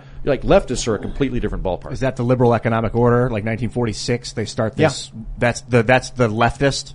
No. I would say like leftists, like, cause like liberals, and I'm using this like I'm getting real granular here, right? Like liberals, as opposed to leftists, believe in a market economy and rule of law, right? They're coming at, they're capitalists. The difference is that they're probably more bullish in terms of the efficacy of government regulation than, say, like your average conservative. But like they're kissing cousins. They're in the same ballpark, right? Whereas like leftists would be like, no, capitalism's inherently exploitative. Like that, like capitalism's a bad thing. Whereas like, liberals see government as facilitating capitalism. Yeah. So it's interesting. We try to define the two umbrella factions in the culture war. They say left or right. Within the right sphere of influence, it's amazing because of how vast and wide reaching it is. You've got the politically homeless, which are, these are not classical liberals. Dave Rubin likes to say, you're a classical liberal. And I think he means that colloquially, not in terms of the actual philosophy of classical liberalism. I think Maybe not today, but initially I thought I think what he was really referring to is a liberal from like the 90s, a 90s Democrat, a Bill Clinton, or a Donald Trump. And so a classical liberal to a lot of people, because I had this conversation. He means liberal, classic, like classic Yes. Coke? That's what he's referring to? Yeah. I think nowadays he more so understands it. He talks about right libertarianism and classical liberalism, classical liberalism, like you're saying, like Locke, the Enlightenment, et cetera, civil libertarianism. But the politically homeless we see, a lot of these people are social liberals, which is a center-left libertarian position, which is where I am a little bit. And that's where I can say things like, I believe there's systemic racism. I just think the leftist cult of, You're critical race very theory. much against censorship, right? Go ahead. So we also got to make sure we're talking about the nuance here. I'm opposed to censorship in terms of political opinions, political discourse. Coercive government force suppressing opinions. But there's a big challenge there. Some people have opinions which border on, well, I'll put it this way. You're allowed to have the opinion and say the opinion, but censorship can be good. Yeah. You don't think so? I'm pulling you into a trap, by the way. Sure. Okay, so can we make a distinction here too? There's a difference between cultural censorship and government censorship. I'm going to say with government censorship, to the extent that you are suppressing a willful, active call for violence, in the sense that, like, if I tried to literally have people come kill you, that would be something you could. You're not expressing an opinion. You're just precipitating a crime. Right? What about content? And if it's you, I think as far as the government is concerned, you have ultimate freedom of expression and ultimate freedom of opinion. Any opinion you have is legally valid. The government should never suppress your opinion. Now that's different than a culture, right? A culture is a little bit more different, because culture is like, well, maybe I don't want to have you on my platform because I just don't like you, right? Or maybe it's bad for my bottom dollar. I can give you a really good example, and it's thanks to our good friend Ian, who's enlightened me a lot. The graphite guy? The graphene guy. Graphite. See, Graphite Ian was a censor. Yeah, I worked at Mines. And I co-founded Mines and did administrative stuff for 5 years. Right, but that's not any government censorship, right? Like that's a private phenomenon. No. It's a combination of cultural and government. When people are posting graphic images of children in sexual positions, censors are extremely important. It's illegal, so that's government. The government sets the legalities, and then the culture kind of begins. Then they set their own terms. So, like, Twitter can ban you for things that aren't illegal. Technically, they can all ban you for any reason for no reason at all. Which is crazy to me. But none of that would run afoul of my criteria that I established of expressing an opinion. But right? so I want to make sure you get to express your opinion about whether child pornography should be legal or not. Like when people post a picture of something saying, "This is my opinion," the picture says it all. That's not really someone's opinion. You're writing text on a page. That's not really your opinion. That's text. My point was just simply, I think when a lot of people say censorship, there's a sort of colloquial definition that is a narrow view of what censorship is. And that is someone expressing their opinion, having a discussion, and they get shut down by one of these platforms. And we agree. But you could say, I think that child porn should be legal. That I don't think that. You definitely. Right. But you can say Obviously, that. none of us think No, that. you can say that. That is legal to say. You're allowed to have a reprobate opinion. Yeah, in a you can free say that on society. social media. You just can't show the stuff because it's illegal. So isn't that not also a call to violence to take that position? Because you're saying this inherently violent thing should be allowed to be done to children. What do you mean? You're allowed to say that in the United States. No. It's not an imminent threat of violence. If it was imminent, if you were like on Thursday at 2 p.m., you should fill in the blank, then that's illegal. I think if you were to take that logic to the nth degree, if you think a zygote is a child, then you would be able to suppress pro-choice rhetoric because it would be killing children, right? Yeah, I mean, I do believe a zygote's a child. I think that if someone's speaking pro-choice talking points, it makes sense to have an argument, especially because a lot of people aren't as informed on the science there. But when it comes to directly saying that people should be able to do things that directly harm children with respect. But if I was an abortion doctor and I said I think we should have abortions, right? In your worldview, I would be saying we should be killing babies. So absolutely. Should my opinion be legally suppressed? That's a really good question. I think there's a difference. That's actually a really good question. I'm going to think about that. But I think there's a difference between that and arguing in favor of CP. No, like if you're actually pushing to legalize it when it's not already legal. Correct. Pushing to legalize something that's already illegal. Well, you're allowed to say it should be legal. Violent, yeah. But if you say do it and it's an imminent. Yeah. Can I back up a little bit because I want to talk about the culture war briefly? Yeah. I think that it is a complete misnomer to even discuss the culture war in terms of left versus right. I think that this is a trick that corporate media does because it knows it can get people fired up because we have been taught to embrace what I call teeter-totter thinking. Teeter-totter thinking is if I say something negative about Biden, I must be pro-Trump. Right. If I say something negative about Obama, I must be pro-George W. Bush. Sometimes they all suck, right? Shout out to Michael Malice. When he tweets something bad about Biden, they're like, you support Trump. Exactly. Our anarchist friend who thinks all government is illegitimate is not a fan. But I just love it when people tweet at him. He'll say something about Biden and they'll be like, well, Trump did this. And he's like, okay. Right. It's not a teeter-totter. You can have, it's easier to make money by getting people to go on red versus blue all the time, right? The culture war is not right versus left. It's never been right versus left. The culture war is between pluralists and authoritarians. We've had so many conversations trying to assess and break down the culture war. I do think left and right are just terms we use socially to describe parent factions. Like leftists and traditional liberals for some reason are aligned. It's very strange. And then you have social liberals, libertarians, and social conservatives aligned. Very strange. Like Dave Rubin, a gay married man hanging out with a conservative Jewish man, Ben Shapiro. Yeah. And because they agree on more important things than certain issues that have been overshadowed by the culture war. I'll argue that the left. Please. But I was going to say, you said pluralist versus authoritarian. Yeah. I actually think it's really hard to define. We've looked at it a few ways. A lot of people have said authoritarian versus libertarian thinking. We're hearing. I think that would be a good stand-in, although I like to use different terms. But there's also a lot else in there. We had Stephen Marsh on the show who wrote the book The Next Civil War, and he said, within the United States, there is a multicultural democracy and a constitutional republic, and they can't coexist. And that's really interesting too, because you could say that the left culture war faction is a multicultural democracy and the right is a constitutional republic, and that actually explains the disparate political opinions better than left or right. Yeah, elaborate on that, because that's fascinating. So you look at someone like Dave Rubin, a gay married man, and Ben Shapiro, and they get along, and it's because they're in the constitutional republic. They look at America and its values, and though they disagree on social issues, their core fabric is well within a framework they understand. The multicultural democracy doesn't believe in things like republicanism. Electoral college is a really good example of this. They want majority rules. They want open borders, multicultural thinking, and that may be an easy way to explain it. There is another way that I've explained it too. The Judeo-Christian moral framework versus the fascistic moral framework. How we would describe the left is, to quote the late David Graeber, they've adopted tenets of fascism, that there is no truth but power. Whereas the Constitutional Republic believes in inalienable rights and a lot of values that are rooted in a Christian moral framework, whether they realize it or not. For example, the right to, you're innocent until proven guilty it actually comes from the Bible. So, I was fascinated by this and I read the history of, I believe this is the Fifth Amendment, right? Fifth Amendment has a couple other provisions in it. But, I was reading about why is it that in the United States we take very seriously, you are innocent until proven guilty. Well, it actually comes from a quote from Ben Franklin, it is better that 100 guilty persons escape than one innocent person suffer. That value came to him through Blackstone's formulation. It is better that 10 guilty persons escape than one innocent person suffer. And Blackstone's formulation is based on the story of Sodom and Gomorrah.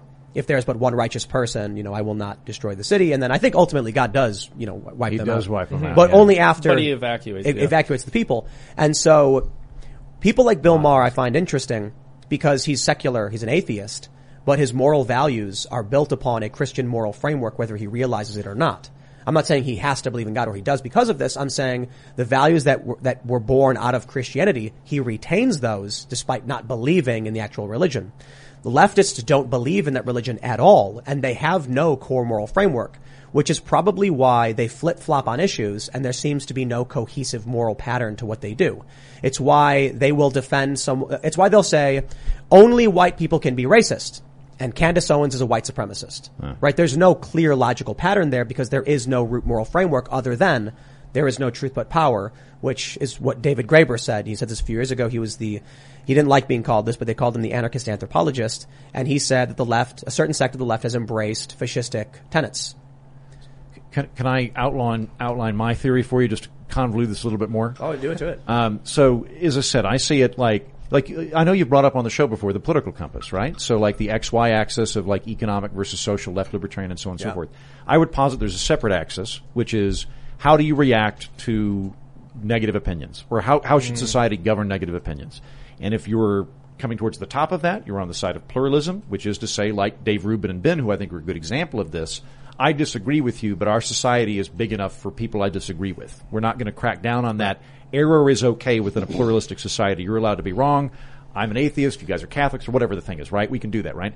If you're not a pluralist, you're an authoritarian, your line of thinking is no. Society has to be on the same page. And I think there's a spectrum to it. I think that the people that are authoritarians tend to be, they self-soothe through compliance, where when there's a pandemic, it's very important to march around and go, you've got to wear your mask right now. Because I am going to self-soothe myself by doing this. Or alternately, you can never ever say that, whatever the thing is, you can't say that. So one of the things too, in all this, to build upon this, for the Constitutional Republic faction, or whatever you want to call it, it seems like we all believe in something greater than ourselves.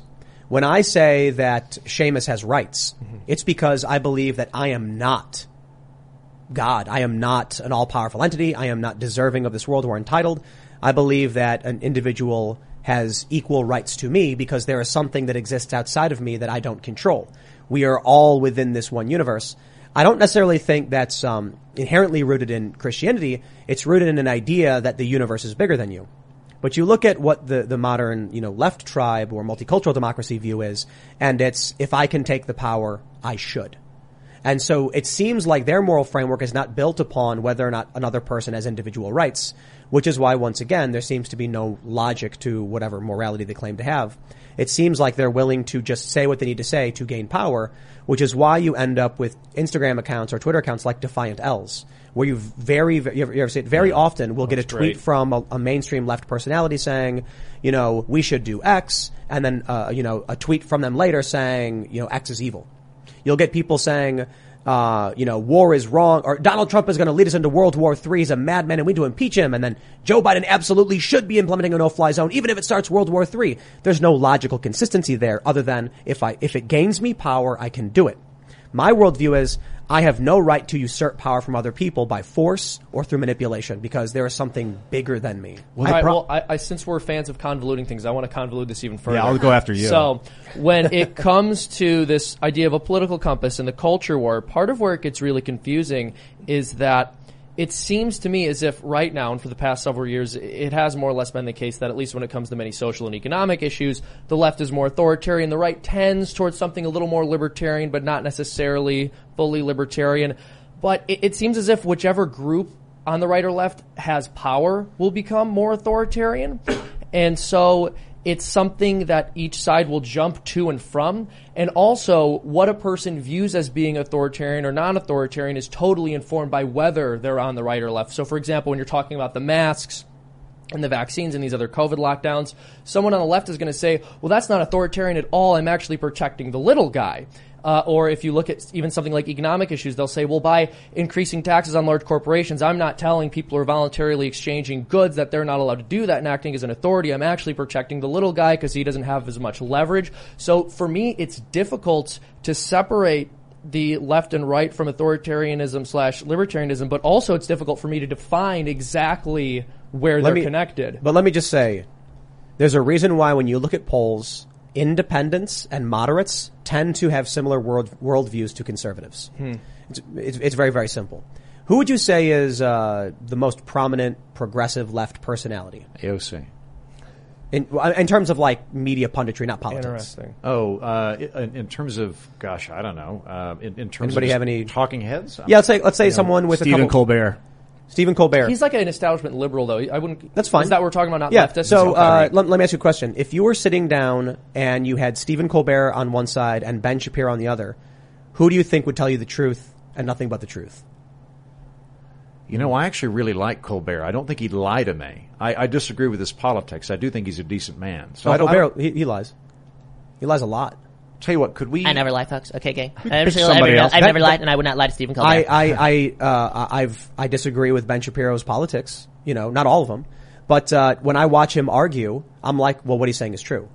I see his assessment there. I'll disagree with him. I've seen him be wrong, but I have seen mainstream left personalities outright lie every step of the way. I mean, I run the list. I think every day this week I've run the list on all the mainstream, not all of them, as many as I can count on one hand. It's so easy to do. I have to put on my Pollyanna hat for a minute. I don't think that there is a political ideology in the United States that is just inherently prone to lying or immorality. I think most of the people in the United States, be they on the left, the right, the center, independent, whatever, most people are wanting to live in a free, prosperous, peaceful society. And the argument is how we achieve that Should goal. I start counting? Yeah, well, no. Hold on. Make a point. But I just got to say, I think you're completely wrong. Trayvon Martin's story was a lie. The mainstream media, was NBC, I believe, edited the phone call from Zimmerman to make it sound like he was racist. The Michael Brown story was a lie. His hands were not up. Hands up, don't shoot is not true. Jussie Smollett, obviously do you think a lie. it's the institutions that are lying, or do you think just people prone to the left are liars? Like, do you think it's something inherent to the political philosophy, or do you Yes, there is no truth but power. So we've seen this rising over the past decade or so. And that's why I cite David Graeber, because he was the anarchist anthropologist. He was a left anarchist who tweeted this out, that they have adopted this tenet of there is no truth but power.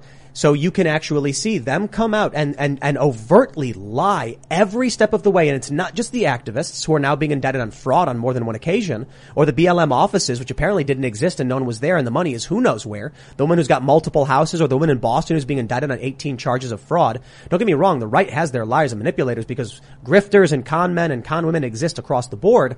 But when you have consistently Russiagate's fake, Ukrainegate is fake, the Covington kids thing was a hoax, the Kyle Rittenhouse story fabricated. The left was actually putting up stories saying he crossed state lines with a gun to hunt down black people, which was totally fabricated. You can go through almost every single story about some graffiti, vandalism, hate crime, and it was a tweet between Matt Walsh put up with him and Andy Ngo, and they said, I can't think of any example in recent history in which this turned out to be true, where a white supremacist person was racist and sprayed a swastika or a slur. It always turns out to be a hoax across the board. Ahmaud Arbery is one that really, really gets me, because the conservatives bought into it too. You know the story? The guy was jogging, they said, and then the 3 white guys lynched him or something. This is the guy that got shot, the jogger that, well, he wasn't jogging, but sure. So he ran up to the truck where the 2 guys were, and then tried to take the shotgun from one of the guys, and then it went off and hit him in the chest. And he was a felony burglary suspect. Look, the guy shouldn't have died. But when you get even conservatives like Fox News coming out and just playing along with the establishment's lies over and over and over again, you got a problem. But yeah, I just got to say, if I talk to Ben Shapiro, he might be wrong about some things, but he tries to be factual. And I'm not saying Ben Shapiro is a perfect human being. I'm sure he gets things wrong. I'm sure there's things he can't talk about. But I keep seeing this as a tendency. It is on the right, the rule is typically honest, and the exception is sometimes people lie or get things wrong. On the left, the rule is they lie all the time, and the exception is some of them sometimes are honest. Crystal Ball is a progressive. She's fantastic. Jimmy Dore is a leftist. He's fantastic. Kyle Kulinski, also fantastic. I think most people lie. We do differ on that. And I'm not saying yay left, but I think it's dangerous to live in a Manichaean world of my team's the good team and we're the holy people. And they're the not other my team. are I'm not a evil. conservative. Sure, but the reality the idea that is there's like black hats and white hats. One of the things I notice in politics of late is there is a view of the problem is bad people, and then the other system is the problem is bad systems. I'm a system thinker, right? So I think that if you take a bad system, you put in good people, you're still going to get negative outcome.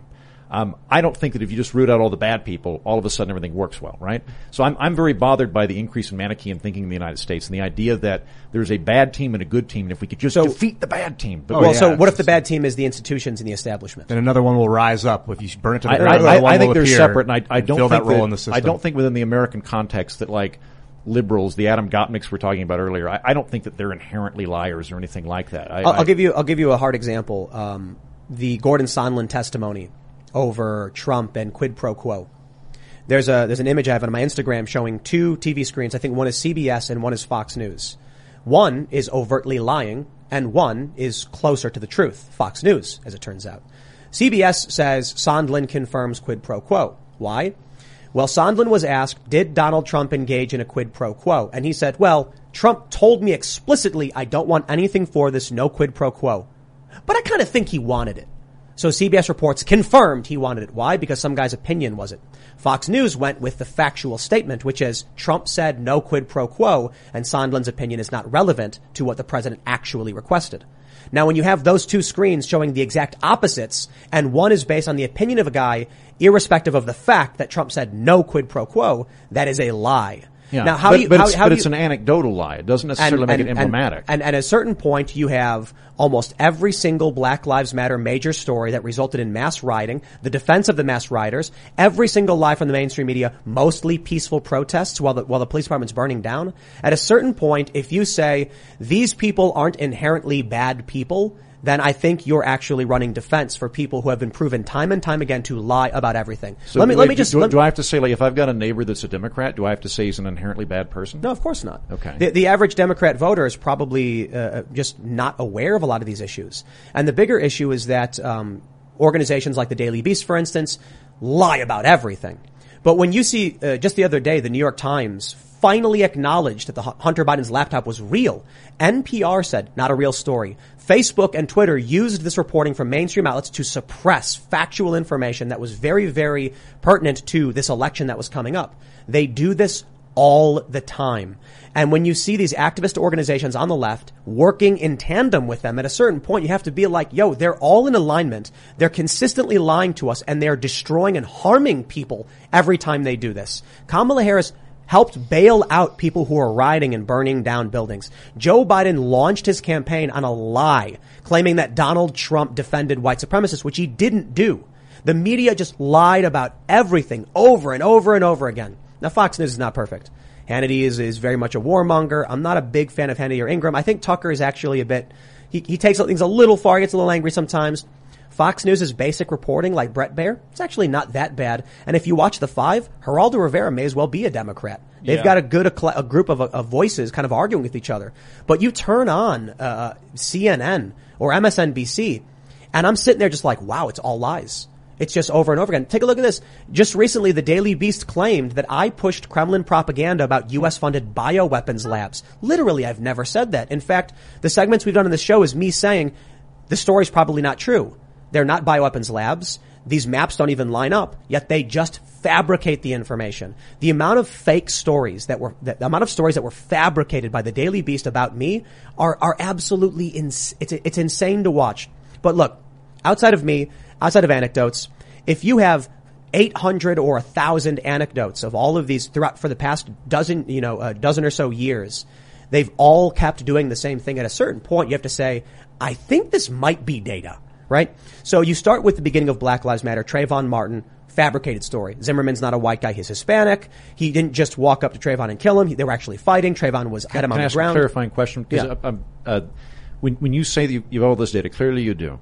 Is this data going into a binary framework? Like, is it the right, the left, and everybody's on that? Do you think there's multiple? Like, for me, I look at it, I think there's like 15 different political tribes in the United States. And we falsely lump them into left versus right, and that lends itself to this Manichaean thinking of good versus bad, blue versus red. Everybody's in one or the other. Like, paint your worldview for me. There's two parent spheres of influence. What we could describe as the left sphere of influence and the right sphere of influence.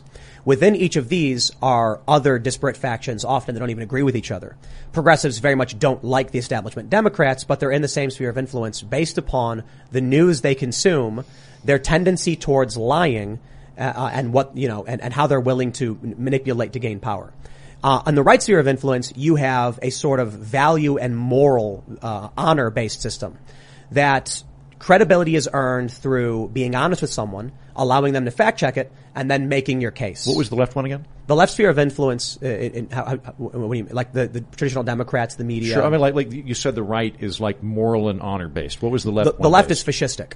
Okay. And I'm not saying they're fascist. I'm saying they use they adhere to the tenet of there's no truth but power, which is literally what Black Lives Matter and critical race theory activists actually say. So you do. I mean, this is something we disagree on. You do have a fairly Manichaean worldview of there's the good people and there's the bad people. I didn't say anybody was good or bad. Okay. Well, I mean, it's honor based and moral based. Sounds like the good people to me. If I didn't know what the terms were. I didn't say good morals. I said the right tries to win over people by proving how good of people they are and how respectful they are. I don't agree with that. I think they make fun of people and try and browbeat people into being their submissive. Everybody does that. Everybody does Okay. that. What I'm saying is, when you look to like a Ben Shapiro, his method of influence is, here's the facts, and I'm being honest with you about the facts. Now, here's my argument as to why my worldview is correct and my opinions are right and my policy are the answer. You can agree with that or disagree with that. The left disagrees with that. If you agree with that, then you are more in tune with a lot of the right sphere of influence. The left believes there is no truth but power. They literally will tell you this. They write it in their books. David Graeber pointed it out.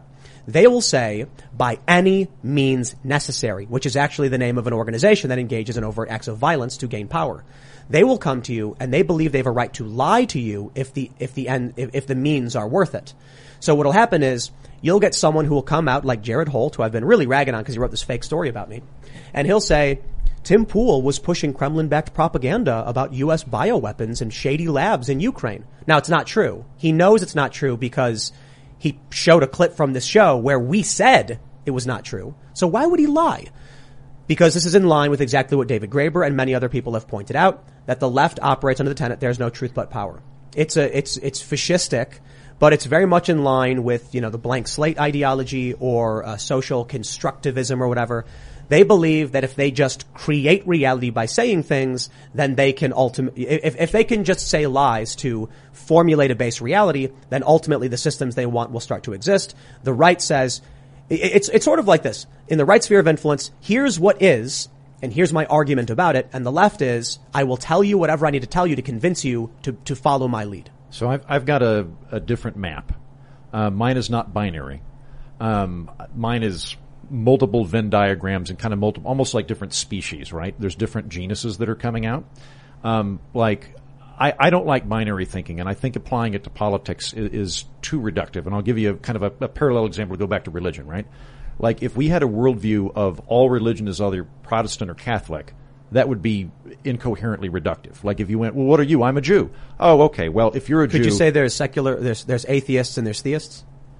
That's a way to look at it, yeah. But if you're saying just one component of the big picture of religion? Well, I mean, let's bring up Buddhists. I mean, Buddhists are God does not apply either way in Buddhism. You could be a theist and a Buddhist. You could be an atheist and a Buddhist, right? So, if you were to say, well, you're a Jew, okay, well, in the Catholic versus Protestant world that we live in, you're very Catholic about tradition, but you're very Protestant about papal infallibility. It's like, no, it's a separate thing. It's a different phenomenon. I'd argue like classical liberals are different than European conservatives of the blood and soil variant, which are different than leftists. But we're talking about the United States and the media, the parent spheres of influence and their underlying disparate. I think there's clearly two major parties. Right. There's truly electoral blocks, but they're basically illusionary. There's a top-down construct that's being placed on what are actually lots of different tribes of people. I don't know, 8 and 10, whatever it is, right? But this is exactly what I'm saying. It sounds to me, though, that you've got like a fundamental DNA to both. That there's like one group has like a wellspring of might is right and fascism or fascistic thinking, and the other one is honored and moral based, and they all kind of spring from that. So there's sort of two broad species. Those are just tendencies of the parent factions, right? Obviously, within the right sphere of influence, you actually have social liberals who will argue systemic racism or things that I've said that clearly people like, conservatives might argue against. We don't all completely agree on everything. But you take a look at, there's a really simple way, to break it down. Well, I should say there's probably not. We try to find different ways to understand what these two spheres of influence are because they clearly exist. Clearly Jimmy Dore he's called right wing even though he's socialist, and it's confusing. People call me a conservative even though I'm like pro-progressive tax, pro-choice, and think systemic racism is bad. Because left and right signify that you are in line with a certain worldview. And I think it's one easy way maybe to understand it is in the right sphere of influence, or whatever you want to call it, there are people who say, prove it. And in the left sphere of influence, there are people who say, tell me what to think. Yeah. I refuse to be put on a spectrum defined by dead Frenchmen. Like the whole left versus right thing, I think... I think you're looking too much into it.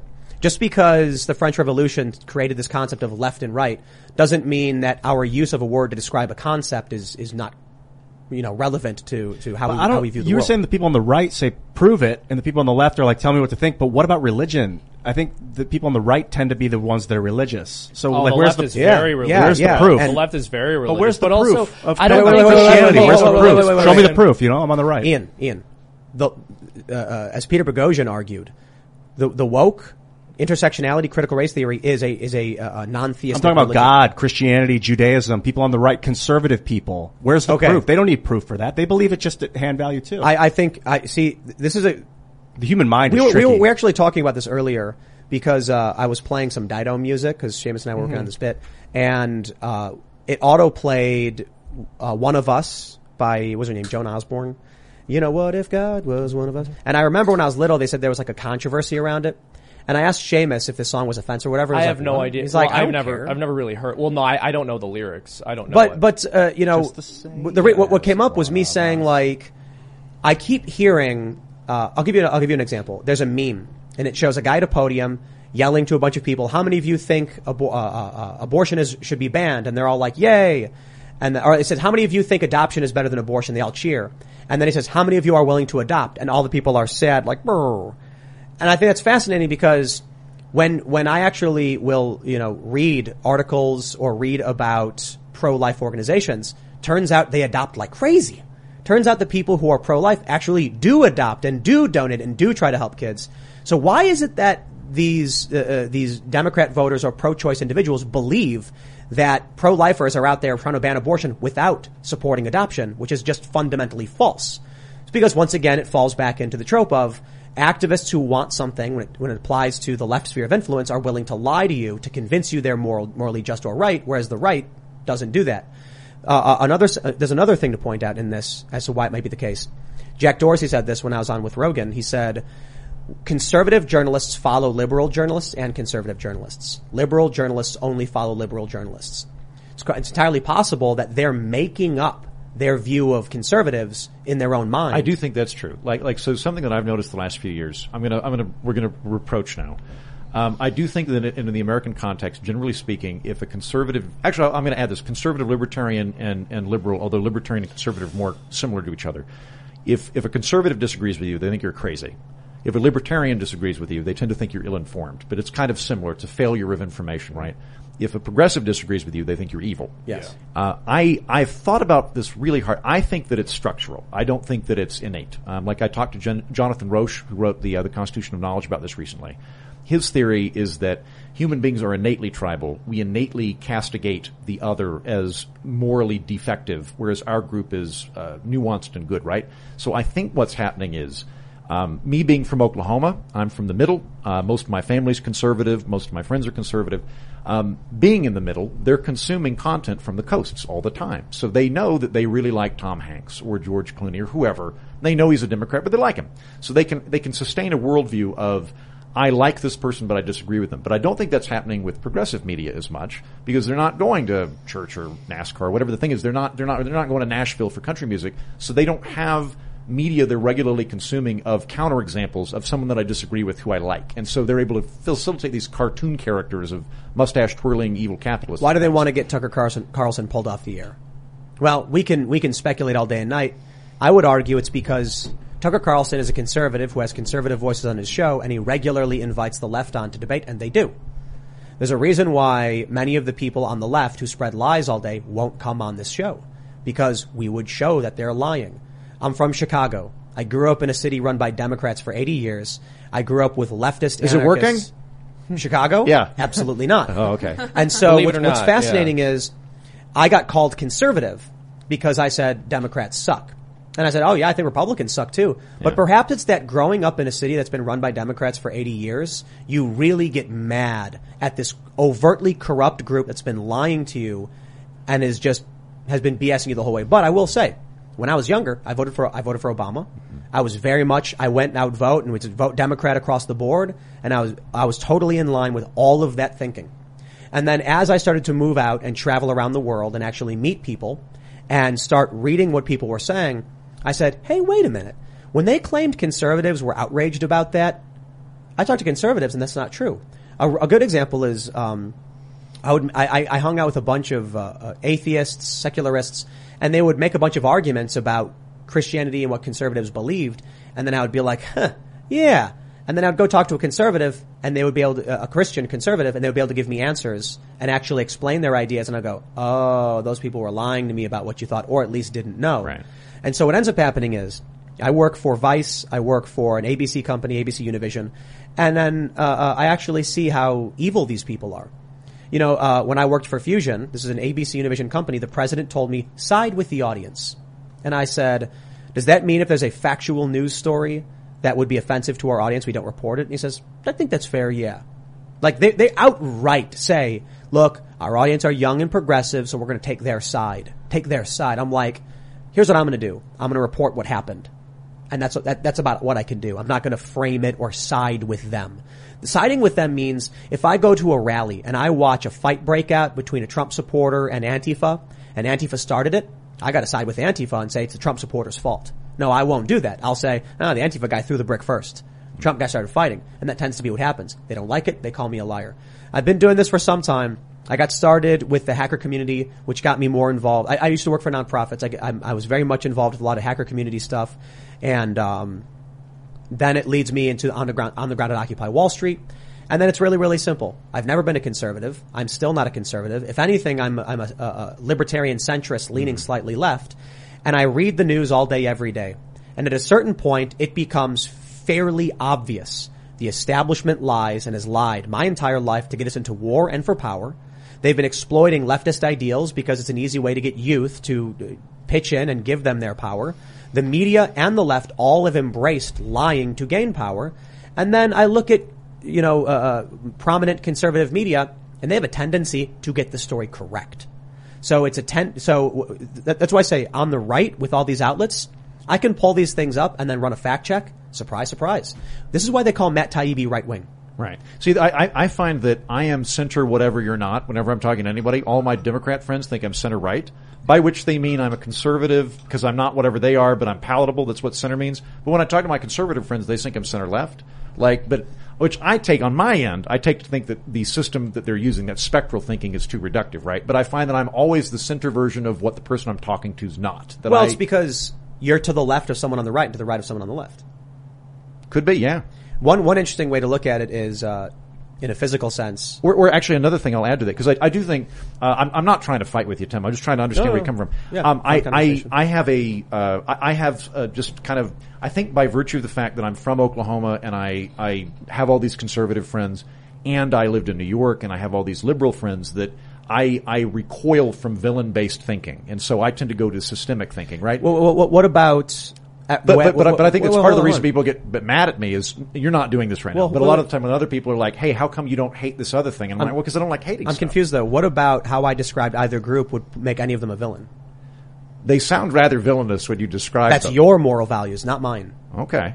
If the left says overtly, and they do, there is no truth but power. When they write books saying truth is a social construct, 2 + 2 = 5, I'm not making that up or assigning moral value to whether or not they're doing something right or wrong. You are. If you say that sounds villainous, that's your morals. Do you think it's villainous? I think... Because you said they were evil a minute ago. I mean, it sure sounds like you're attributing those moral values to it. I think that, when I describe the group, I didn't say, well, you've got good people and evil people. I said, no, the right tries to stand on a moral ground, like they're standing tall with their chest out saying, I'm going to be honest and be respectful of you and prove to you I am a good leader. And the left says 2 + 2 = 5. It's right. Get in line. Have you heard of a guy named Eric Grossman? Because I think he'd be interesting to check out.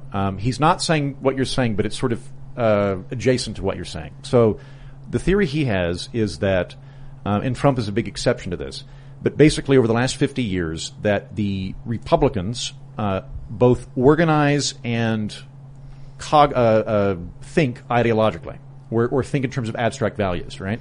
Hence, the fights in Republican primaries tend to be who's the real Republican, who's the real conservative, who's the rhino, right? It's an ideology. And then when you think about like if we were going to break down the Republican Party, it would be ideological, right? It would be, well, here are your neocons, here are your libertarians, here are your social conservatives, here are your trad cons, et cetera, right?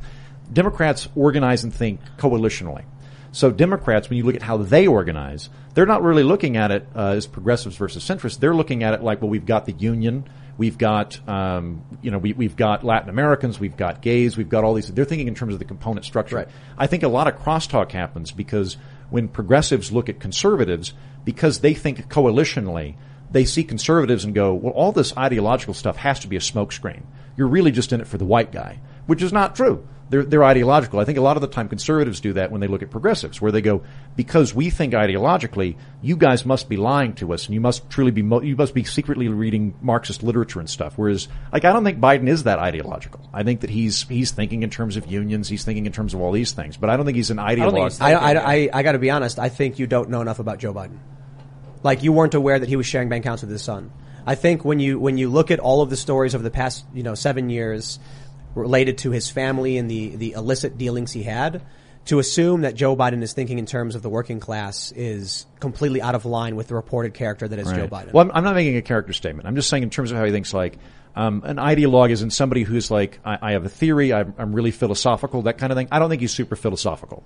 I think that if he were here, he would say he's pragmatic. Now, we could disagree as whether he's effective or not, but I don't think that he's like reading John Locke or reading Lipinski or something like that. I just don't think his mind operates. I think kind of the same way. I don't think Trump was an ideologue either. I don't think Trump was thinking of that. I don't think Joe Biden, when it comes to how to get elected, has anything to do with unions or Latino voters or anything like that.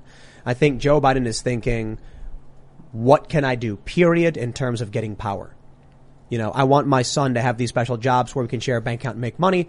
Get me elected, figure it out. Joe Biden's the kind of guy who just throws money in, at the consultants and the organizations and says, figure out how to make it work. I don't think, you look at Donald Trump, and I think he was a guy who was like, how do I get these people on my side? And he didn't do a good job of it. It's one of the reasons in 2018 the midterms flipped Democrat is because people who voted for Trump in 2016 didn't come out and vote for Republicans because they didn't care. It wasn't Trump. Trump was ineffective at getting those people to stand up for a kind of movement. I look at, Pelosi and Schumer and truth be told, like Lindsey Graham especially, Kevin McCarthy and McConnell, they're all very much cut from the same cloth. They don't actually care about any of these groups.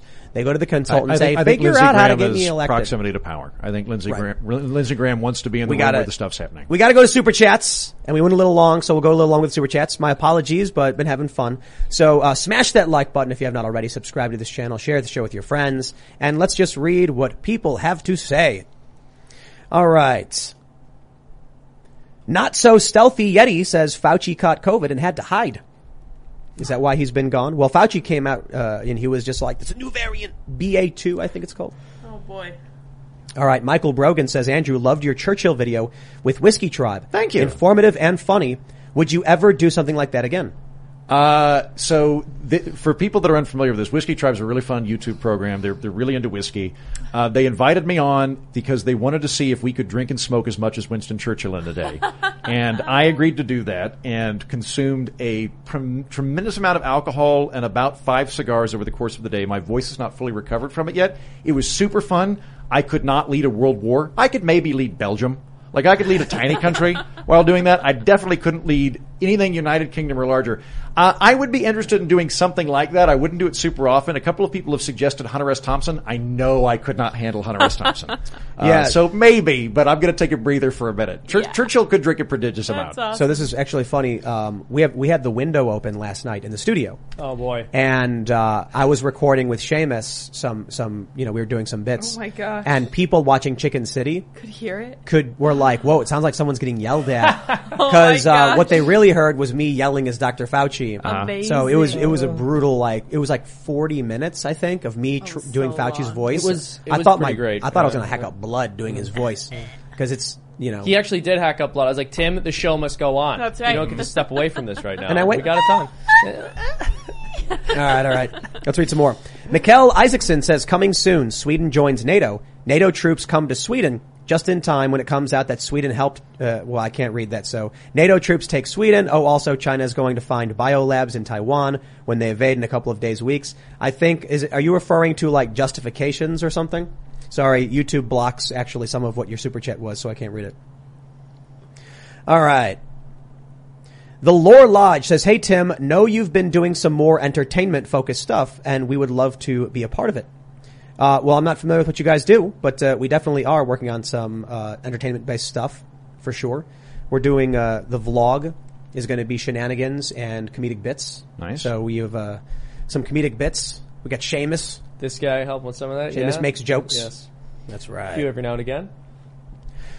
Daft End says, socialism is the ideology, communism is the pure implementation. Or socialism respects some existing private property and communism eliminates private property. I hear what you're saying, but I do think we kind of hit the nail on the head in terms of, socialism being an economic system and communism being the ideological system, though. All right, let's grab some more stupid chits. Let's see what we got. Can I move on to Scotch while you're doing that? Yeah, go take for it it. away. Because we're about halfway through, 3/4 through. We're mostly done. Well, So I we should went, start drinking right now. Yes, Yeah, start we went now. a little long, so we've got 15 or 20 more minutes. We'll read some. Oh, more super great. chats. No, I'll get drunk. And Yeah, go I'll- for it. I'll It'll be some good. fun- It'll be I'll be great. funny this latter half. Okay. All right, there you go. Rob Short says Seamus will grow potatoes for everyone, so there is no food shortage. Yes. On this, the day after the Feast of St. Patrick, you make a dare racist you. comment towards me, an Irish American, And when I'm it's just true. trying to express my opinions.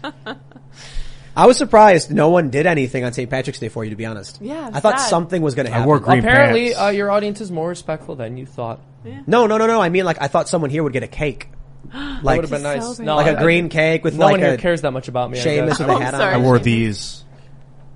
What? Happy St. Patty's Day. There you green, go. Green They're Green not pants. pants. really green. I wore them yesterday and today for Great. you. You know what, Seamus. Yeah. Ian, I do That- appreciate that. I'll be honest. They're olive. That is I didn't oddly know it was St. More Patty's Greek Day than until the day of, and I was like, oh, really? But it would have been fun to have gotten like a green cake with like a leprechaun on it. And it It would have said, been fun that to, would've been cool. Happy- to happy- heckle me for We my could do that ethnicity. any day for Yes. This Seamus. house. I'm At Irish. which I contribute. Hey, I'm Irish too. I am too. Me too. Yeah, Me too. geez. Everyone here, are you Irish? A little bit. Little bit. There you go. Everyone is a little bit. But I have to wear it because my name is Seamus. You guys have passing privilege. You have passing privilege. You can Seamus go other places and tell Coughlin. people your name and they won't know your ethnicity. Isn't Timothy Daniel Irish? Yeah, but Tim is a name that a lot of people who are not Irish will still use because it's more appropriated. normal sounding. Like, no one has named their kid Seamus in the United States for 80 years. It's Not for one me. person, just Yeah, you. Not one. I'm the only one. He's We've the checked. only one. You can say Seamus and say you're the only one. I could, honestly. checked. Well, people do when they read my name off of paper. You know, Indeed, they do. We're McGill's on my dad's side of the family, which is a Oh, my Scottish goodness. name. Nice. And I looked into McGill. McGill means son of a stranger. Yeah, And I was boy. like, Oh, so my. the McMaster Bastard family. child. We're the McMasters. Why did we keep that? That sounds so I much love that. cooler. That's great. No one's I going love to try and sack McBastard That's right. Castle. Deliopolis says, Tim, do you ever get the feeling that in about 12 months you'll be talking about Zelensky the same way you talk about Dr. Fauci now? He is the Andrew Cuomo of 2022. He is indeed. Without spoiling a joke that Seamus wrote. Oh boy, yeah. So we're working. Don't you worry. We are working on a cartoon about it now. All Of right. course we are. So that one was actually really easy. We recorded that in like 5 minutes. Yeah. And then the other one took a half an hour. It's funny because the second one we recorded is going to be much less intensive with respect to the animation work, but it took a long time to record. All of the Yeah. work was in the audio. Right. It was me doing the voice of Dr. Fauci. But, Seamus is directing, so I got to keep doing the line over and over again and getting the nuance and everything right. I'm a diva as a director. But it sounds, Yeah. so there's like a rough edit. It's hilarious. Sounds perfect. Yeah. Oh man. But I actually think the other one might end up being funnier. What? Just be, Excuse me. they're both your Yeah, bits. no, What do you honestly, think? that's, they're both. After we laughed and laughed while recording it. It's funny. Listen. All to right. Donovan Davis says, currently reading Plato's The Republic. Oh, gosh. And it covers the topics to a T. Reference the section Socrates is discussing the hypothetical city and the regimes, rulers of said regimes. Note that he says the rulers should be philosophers. Of course they should. And good luck reading The Republic. Gosh. Yeah. Wild. Centralized power is bad. That's just about it.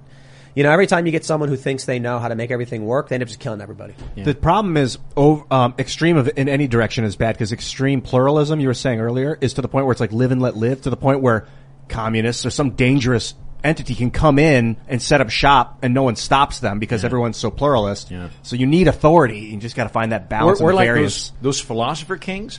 This is all government, but in particular people that are prone to philosopher king thinking.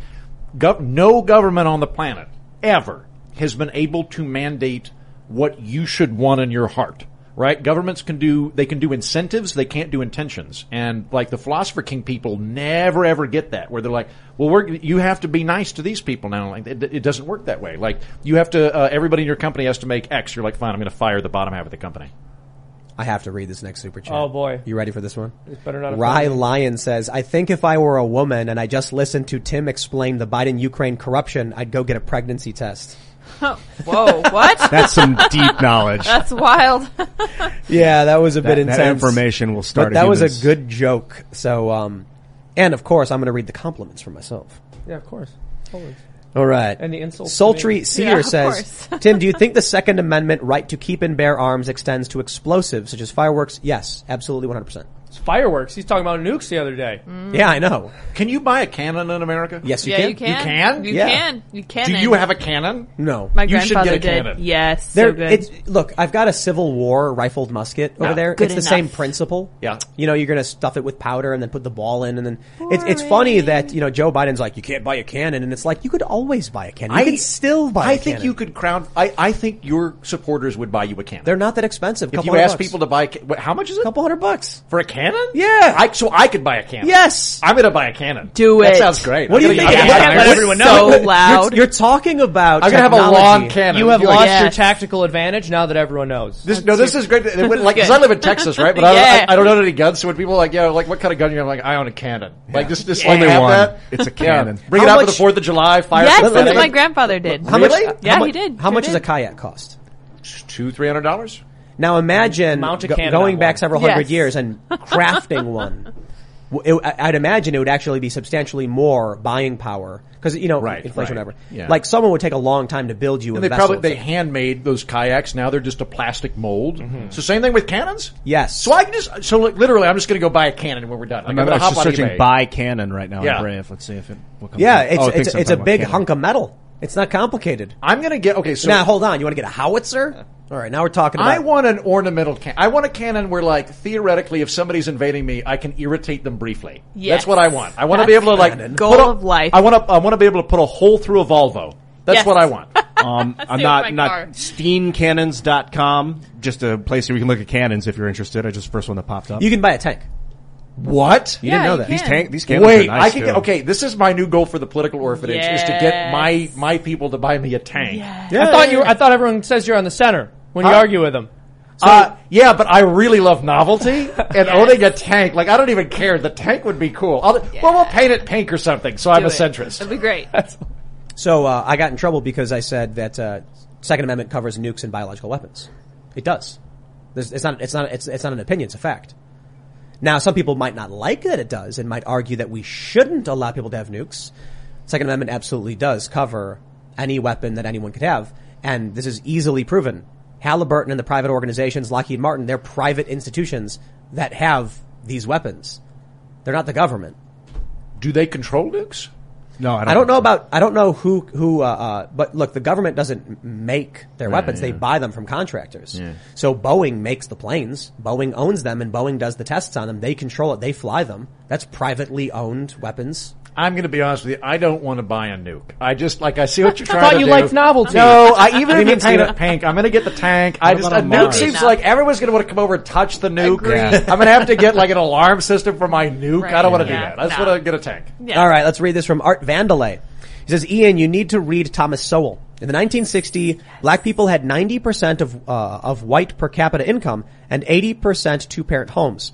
Lyndon B. Johnson, LBJ, and the Dems, Great Society program that put this in reverse, and no one talks about how this destroyed families. I've heard a lot of stuff about the Great Society and know very little about it. Thomas Sowell's a national treasure. and He is is brilliant. It is incredible. a shame all that he agree does on not that. have a Nobel Prize in economics. Right? Oh my gosh. Amen. Yeah. Oh, yeah. We can all agree on that. Thomas Sowell's Agreed. amazing, Agreed. except for Ian. Yeah, I can't agree because And I got to say, his tank is great. Oh, yeah. I've ridden around in And he that. didn't paint his pink. And you know what? Yeah. I don't think he had a problem Yeah. with it. Yeah, yeah. No, yeah. His tank's see-through. It's colorblind. Now- it just now- applies to geophysics. You can buy a love it. cannon, you can buy a tank, but thanks to the National Firearms Act, it's very difficult to get a crew-served 50 BMG, Gosh, or darn it. maybe you wouldn't do 50. I think people were saying there's another caliber for I crew-served just machine want guns. crew served. That's all I care Crew-served about. machine What's a crew-served machine gun? It's like when you have that big mounted gun, and then one guy's holding the belt and feeding Oh, it, right. and the other guy's doing butterfly trigger. Yeah. Yes. What Nancy Pelosi wanted on January 6th. That's right. Yeah, she asked for it, and they were like, "Are you Wait, nuts?" what? Yeah. You want machine guns? She wanted crew. I think she said belt fed, but everyone was like crew served. Wow, okay. That's Yeah, wild, Pelosi. right? I think she requested it specifically. concerned, yeah. And they told her, like, you're crazy. We're not doing that. Yes. Like that, what are you gonna do? Old Riddle the moon. walls of the buildings in DC when guys are like, "Bah, bah, bah, bah, bah, bah." Might be Yeah, fun, man. I typed but in best crew served BMG. It came up with the Sig Sauer's MG 338. Have you ever heard of that thing? Heavy machine gun? I think someone sent that to me actually. Yeah. It says it bridges the gap between the crew served M2 Browning heavy machine gun Oh. and the M240. family Well, you know, look, medium sometimes- machine. I can't wait for my homeowners association to have to talk to me about My the cannon gosh. I put in my front yard. Yes. Like, and they look damn awesome. it, Gerald! It has nothing to do with a fence. It has nothing to do with a pool. You don't have any jurisdiction here. I'm keeping the cannon in my Isn't yard. in I the pay my bylaws. dues. That's I right. pay my dues. Yeah. Show me I can't own a cannon. That's right. You can. You sure Yeah, one can. of the stories I was reading about that I love to tell is when the guy was in his tank firing a full auto 50 caliber into his own like lake, and the cops showed up, and then he stopped and he's like, "What can I do for you?" And the cops were like, "Is this your tank?" And he's like, "Yes, it is." And they're like, "This is your land?" "Yes, it is." And they went, "Have a nice day," and they just drove off. You know what you have to do? You just have to get a bunch of cannons by every single window and then have them half poking out like a pirate ship. That's a good idea. Yes. No one's gonna rob you. Yeah. And let's see if that HOI tries to come after That's you. right. Let's see if that HOA is gonna come pick a fight. Oh my gosh. My blazer collection will be safe. Yes. I love it. All right, let's read some more. Blankout says, member here with an idea request. Please read. You know the Biden Burisma better than most. Create a high-quality docuseries walking through the evidence with visual aids. Clear citation, video news clips. I will increase my monthly member fee for it. That's a good idea. Let's do a cartoon. Let's do an educational cartoon on it. Oh, but that would be like 20 minutes. But honestly, you'd be surprised. We can talk about it later, but I've been working with the Foundation for Economic Education for like 5 years to compress these really complex ideas into short cartoons. So we might not be able to get all of it in there, but I think we could get a really good comprehensive thing done. I kind of feel like there's people,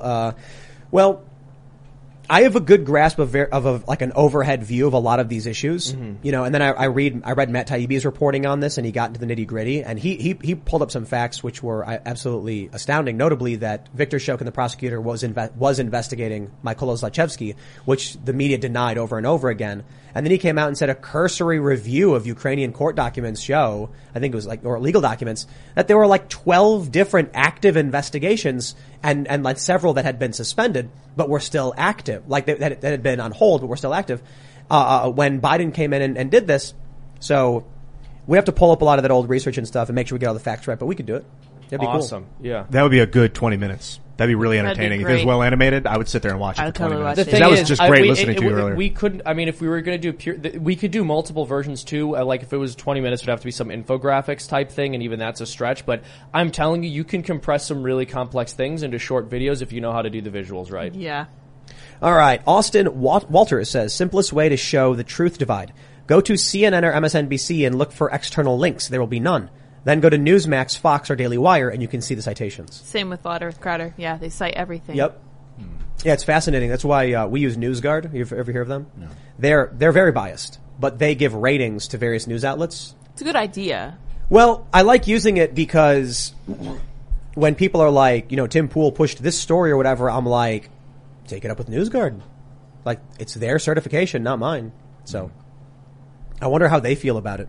They get accused of bias all the time, though, from the left and the right. So I'm imagining it's not an easy business to be in, trying to be like, No. this side is good, this side is bad. But look, they give the Daily Wire a green rating. They give Fox News. When NewsGuard gave Fox News a green certification, the left lost their minds. They're like, Fox News is lying and fake news. And the NewsGuard people were like, no, they're not. Like, Fox News legitimately reports the news. You just don't like their disagree opinions. with their. I mean, I used to work at Fox Business, Yeah. and I've said there's a difference between Fox News and Fox Opinion, and you Yeah. can take Yeah. your difference with Fox Opinion, but that is opinion, right? The actual people that are writing the stories, and we were rigorously fact checking things as well. If I put something in a script, I had to be very careful about the facts going into it. Oh, wow, that's interesting. Vosh says Mac is Gaelic for son of. Yeah. So it's neither Scottish saying or Irish in origin. Same with MC, it's just shortened. So Yeah. MC is generally the Irish spelling, and MAC is generally the Scottish of. spelling. But yeah, like he So was we're just not saying, he was bastards? son of. Yeah, I know. But no, it is son of. No, Oh, we're I still mean, bastards. Okay. I can't speak for you. No, we for sure are. Yeah, you're like, oh no, I can tell. Yeah. All right, Matthew Heading House says, this has been the best conversation and debate I've heard in years. I mean, Yes, it literally awesome. just awesome from everyone on the show tonight. Solid 20. Thank you very much. Yeah, I think it was actually a blast. Really That's why I went a good. little long, because we're having a good No, time. it was great. And can I Except say, for what Ian said about religion, but everything else was a Yeah, I solid. want to go. Show's like, not tonight, Crossland. Can I not say, tonight. it's also, Tim, it's really refreshing to be able to have a conversation like this with somebody. Right. Where, Oh, where, yeah, where we yeah. can come in like, I still like you. I'm having a good time. This was and, really- and to be able to be able to But kinda you're like, close. You're close.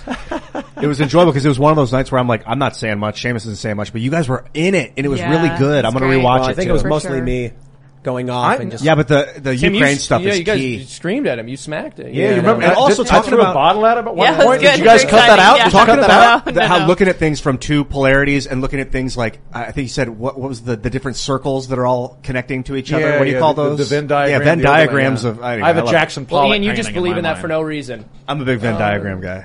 Well, But anyway, it was fun, and thank you. I enjoyed that. There are interesting visualizations about like how YouTube groups the left and the right. The funny thing is, there was this researcher who did an assessment of YouTube channels, left and right, and there were a small handful of channels that were separate from all. There was left, center, and right, and then exclusively critical of left. And it was funny because I was like, why do you think that? You know, how do you come up with that category? And it's like, well, you're only criticizing this one group. And I'm like, it's just weird that idea is born, like, that worldview is born out of, how do I describe this?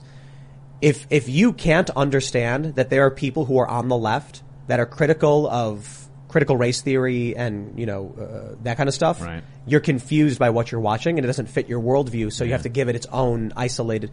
I was like, is it simple enough to just say we are centrists? We are people who have left-wing political views and are critical of people that are supposedly on the left.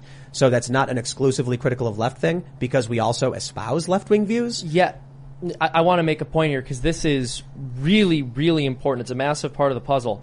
There are people who exclusively criticize the left, but that is a very different thing to do from a left-wing perspective versus a right-wing perspective. So Jimmy Dore criticizes the left from a left-wing perspective and says they're not really standing for the values that they claim to be standing for. They're hypocritical. I criticize the left from a right-wing perspective. It is totally different. We're criticizing the same group, but for different reasons. So to lump us in the exact same category and say we're ideological allies is ridiculous. The weirdest thing to me was even though I would agree with him on some things. You know, Jimmy Dore is, I think Jimmy's a socialist. You know, I always say I think because I don't want to put words in his mouth, but I'm pretty sure he's like pretty left. And it's weird to me that I'm not left enough for the left to be forced. You know, when they talk about Jimmy Dore, they call him on the left and put an asterisk next to his name because they're like, but he's a shill for Russia or whatever they're saying about him.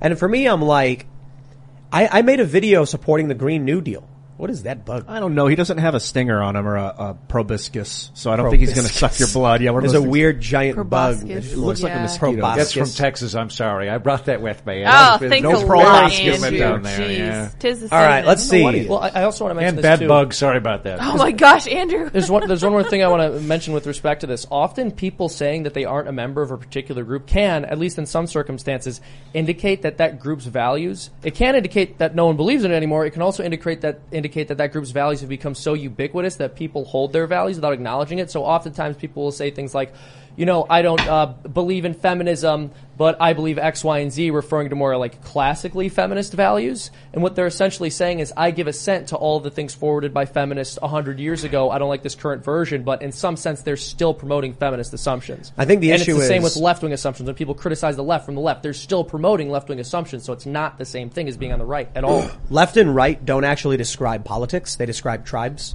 So when someone says Tim Pool's clearly not on the left, it's because they're referring to tribe, not policy. Yeah. When people say Jimmy Dore is, you know, a leftist, but he's a right winger and they're confused by it, it's because his politics are too similar to theirs, but he doesn't like this, you know, he doesn't like them. I think you're right about that. We're living in a really, really tribal time. It's a very tribal It's time. by design. By design.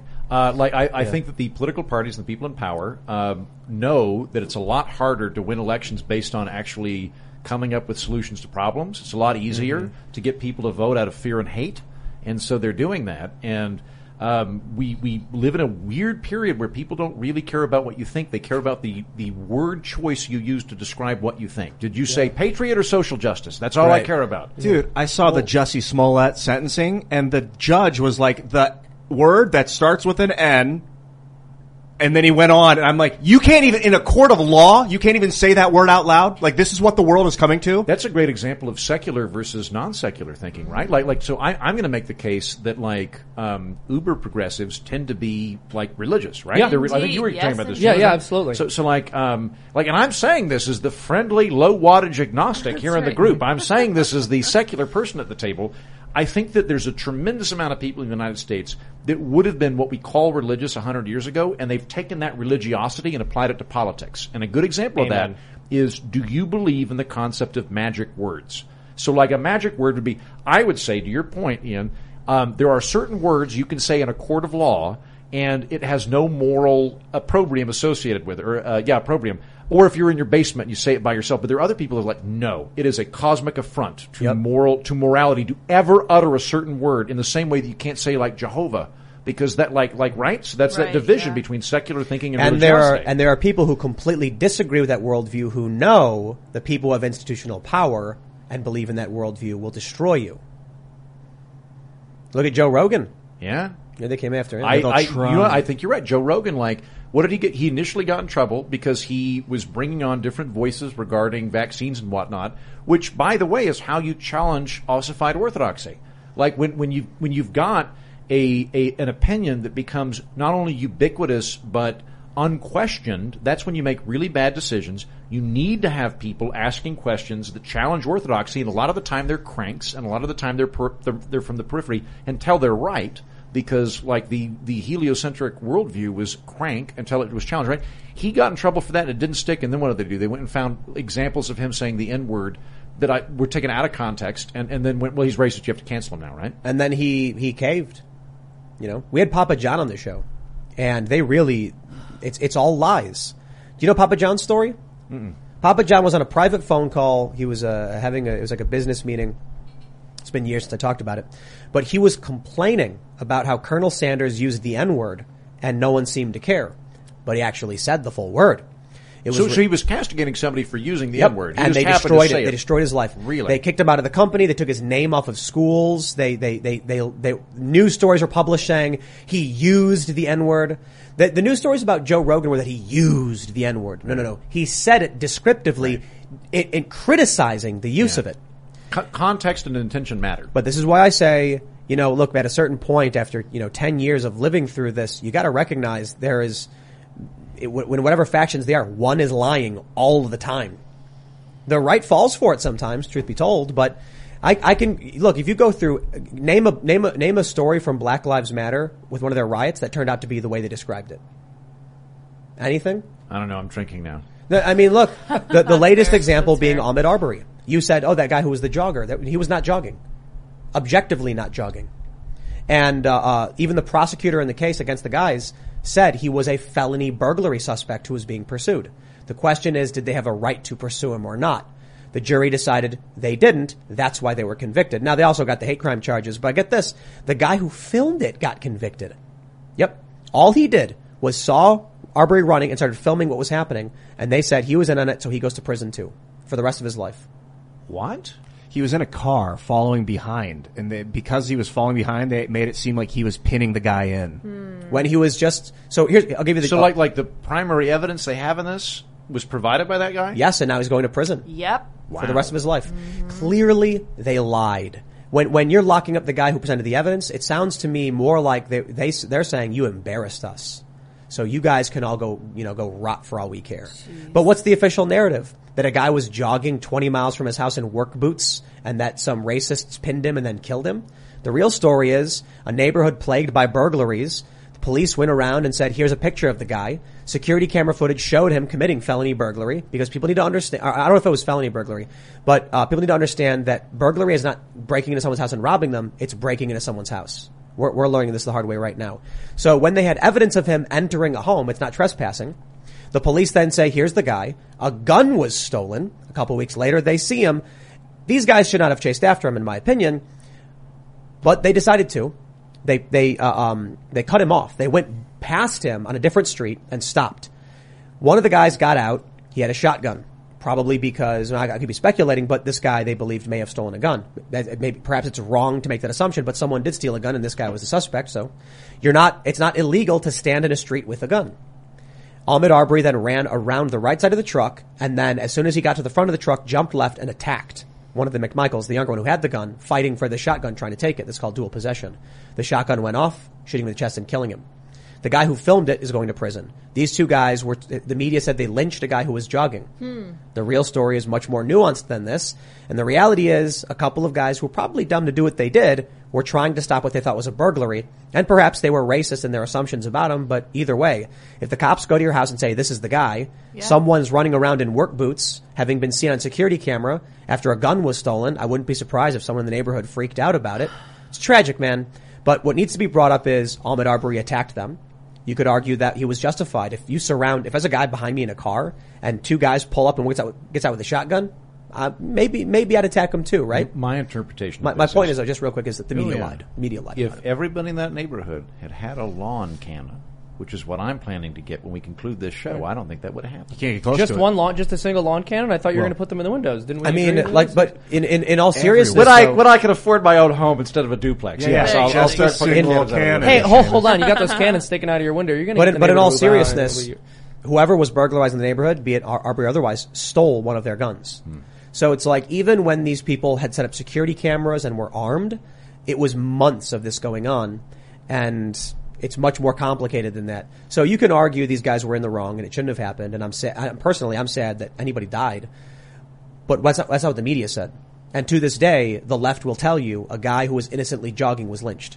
That has been every single story. Remember, hands up, don't shoot. That was a lie. Michael Brown did not have his hands up. The coroners, I think it was Obama's Justice Department, found that he was actually had his hands down and he was lunging towards the cop, Darren Wilson. But they've lied and they've lied and they've burned. I mean, look at the George Floyd story. Everything they said about that, man, boy, did it turn out to be false. Should anybody die in these situations? No. Are cops responsible? In many of these cases, yes. But they just keep lying to us and they justify violence and destruction. I'm going to keep ranting about this because I do so often. So, we'll wrap it up there. We've gone a bit long. I don't know if you guys have anything you want to say before we bounce out. I mentioned before that the Catholic Church had killed Galileo. In fact, no, they just put him in prison for saying that the sun was the center of the universe. So it was fake news at the time, and they tried to cancel him. He did die in prison, but the church didn't actually kill him. I wanted to clarify that. Also, the Brave search engine, which I've been experimenting with. I've been in touch with business ops over at Brave, and there are ways you can go to search.brave.com/settings and fix your Brave search engine from there with your Brave browser. All right, everybody, head over to timcast.com, become a member. Thanks for hanging out this Friday night. You can follow the show at TimCastIRL. You can follow me at TimCast. You want to shout anything out, Andrew? Sure. Again, I had a fun time. This was great. Yeah. Tim, anytime. How was the scotch? It was good. It was very good. Which very one did strong. you pick? I'm pretty sure I got the cask strength one because my head is swimming. Did you take the Usquebach or whatever it's called? Yes, the one of the blue ceramic jug. Yeah. Yes, that's Scottish the one I took, drink. and it is hitting me hard. Goodness. Tim, anytime somebody can make me think, I viewed that as a really good conversation, and you made me think tonight. And I'm going to have to mull with some of the stuff you said, but I very much enjoyed it. I appreciate you letting me come on. Absolutely. Anybody Anytime, that enjoyed me, go check out the Political Orphanage. It's good. Thank you very much, Lydia. That's and I'll awesome. say, at least going back to the foreign policy stuff, I'd recommend the last episode I did. It's called How to Prevent or Provoke Stupid Wars. And what I basically do is just get into underlying IR theory about realism, liberalism, Marxism, social constructivism, and try and get past kind of that surface level partisan noise, get into the fundamentals of what's happening. And welcome people to come check that out. What's your Twitter? You have Twitter too, right? At Mighty Heaton. Love it. Come hang out. I mostly just do horse jokes on Twitter. I don't really get into political fights on Twitter. That's just funny stuff on Twitter. Yeah. Awesome. Go check out my YouTube channel right now. Freedom Tunes. Go look at it. My. One of those. We disagree very much, and authoritarian. even Ian, with whom I disagree on a number of things, endorsed the latest video. I love Seamus, you got to give me more we love roles each than other. just Fauci, man. Come on. I mean, look, Tim. I gotta pay know bills here. I know you have to keep the got lights bills here to pay. on, but if Fauci's not in the news, I'm not going to violate the artistic integrity of my work. I was give you roles. I was thinking about that though. I was like, now that Fauci's out of the news cycle, I was like, I'm not going to be on Freedom Tunes anymore. You're not going to make any more. I swear your Bill Gates. Your Bill Gates is next level. Roll with it. Lean into it. But I'm just ripping off Family Guy's impression of It's Bill even Gates. better. It's better. And I'm Ian Crossland. IanCrossland.net. Hit me up there. I think that's everything for tonight. See you guys next week. Graphene. Yeah, and follow Graphene Buy to the moon. graphene stock. We'll be Yes. riding space elevators tethered with graphene amalgams. I just wanted to say during this conversation about crew served machine guns, children are perfect for training to serve machine machine gun functions. So if you want to have a family, that's a great reason to do so. Or send your orphans to me. I'll take them. Perfect. I've got all those That's cannons great. I'm planning I to love get. it. That's a great plan, Andrew. Thank you. Thank You guys may follow me on Twitter and minds.com at Sour Patch Lids. All right, everybody. I just want to point out I didn't kill that bug. Some people were saying Darn Tim it. killed the bug. I tried to. You did I try. missed. It survived. Heroically. And I just want to make sure you all know that. Thanks for hanging out. We'll see you all next time. Bye, guys. Wait. What? Wait. Go to youtube.com, search for Chicken City, subscribe to Chicken City, and watch Chicken City live. Okay. It is chickens being chickens, and chickens are funny, In and a we'll city. see you all next time. Bye, guys.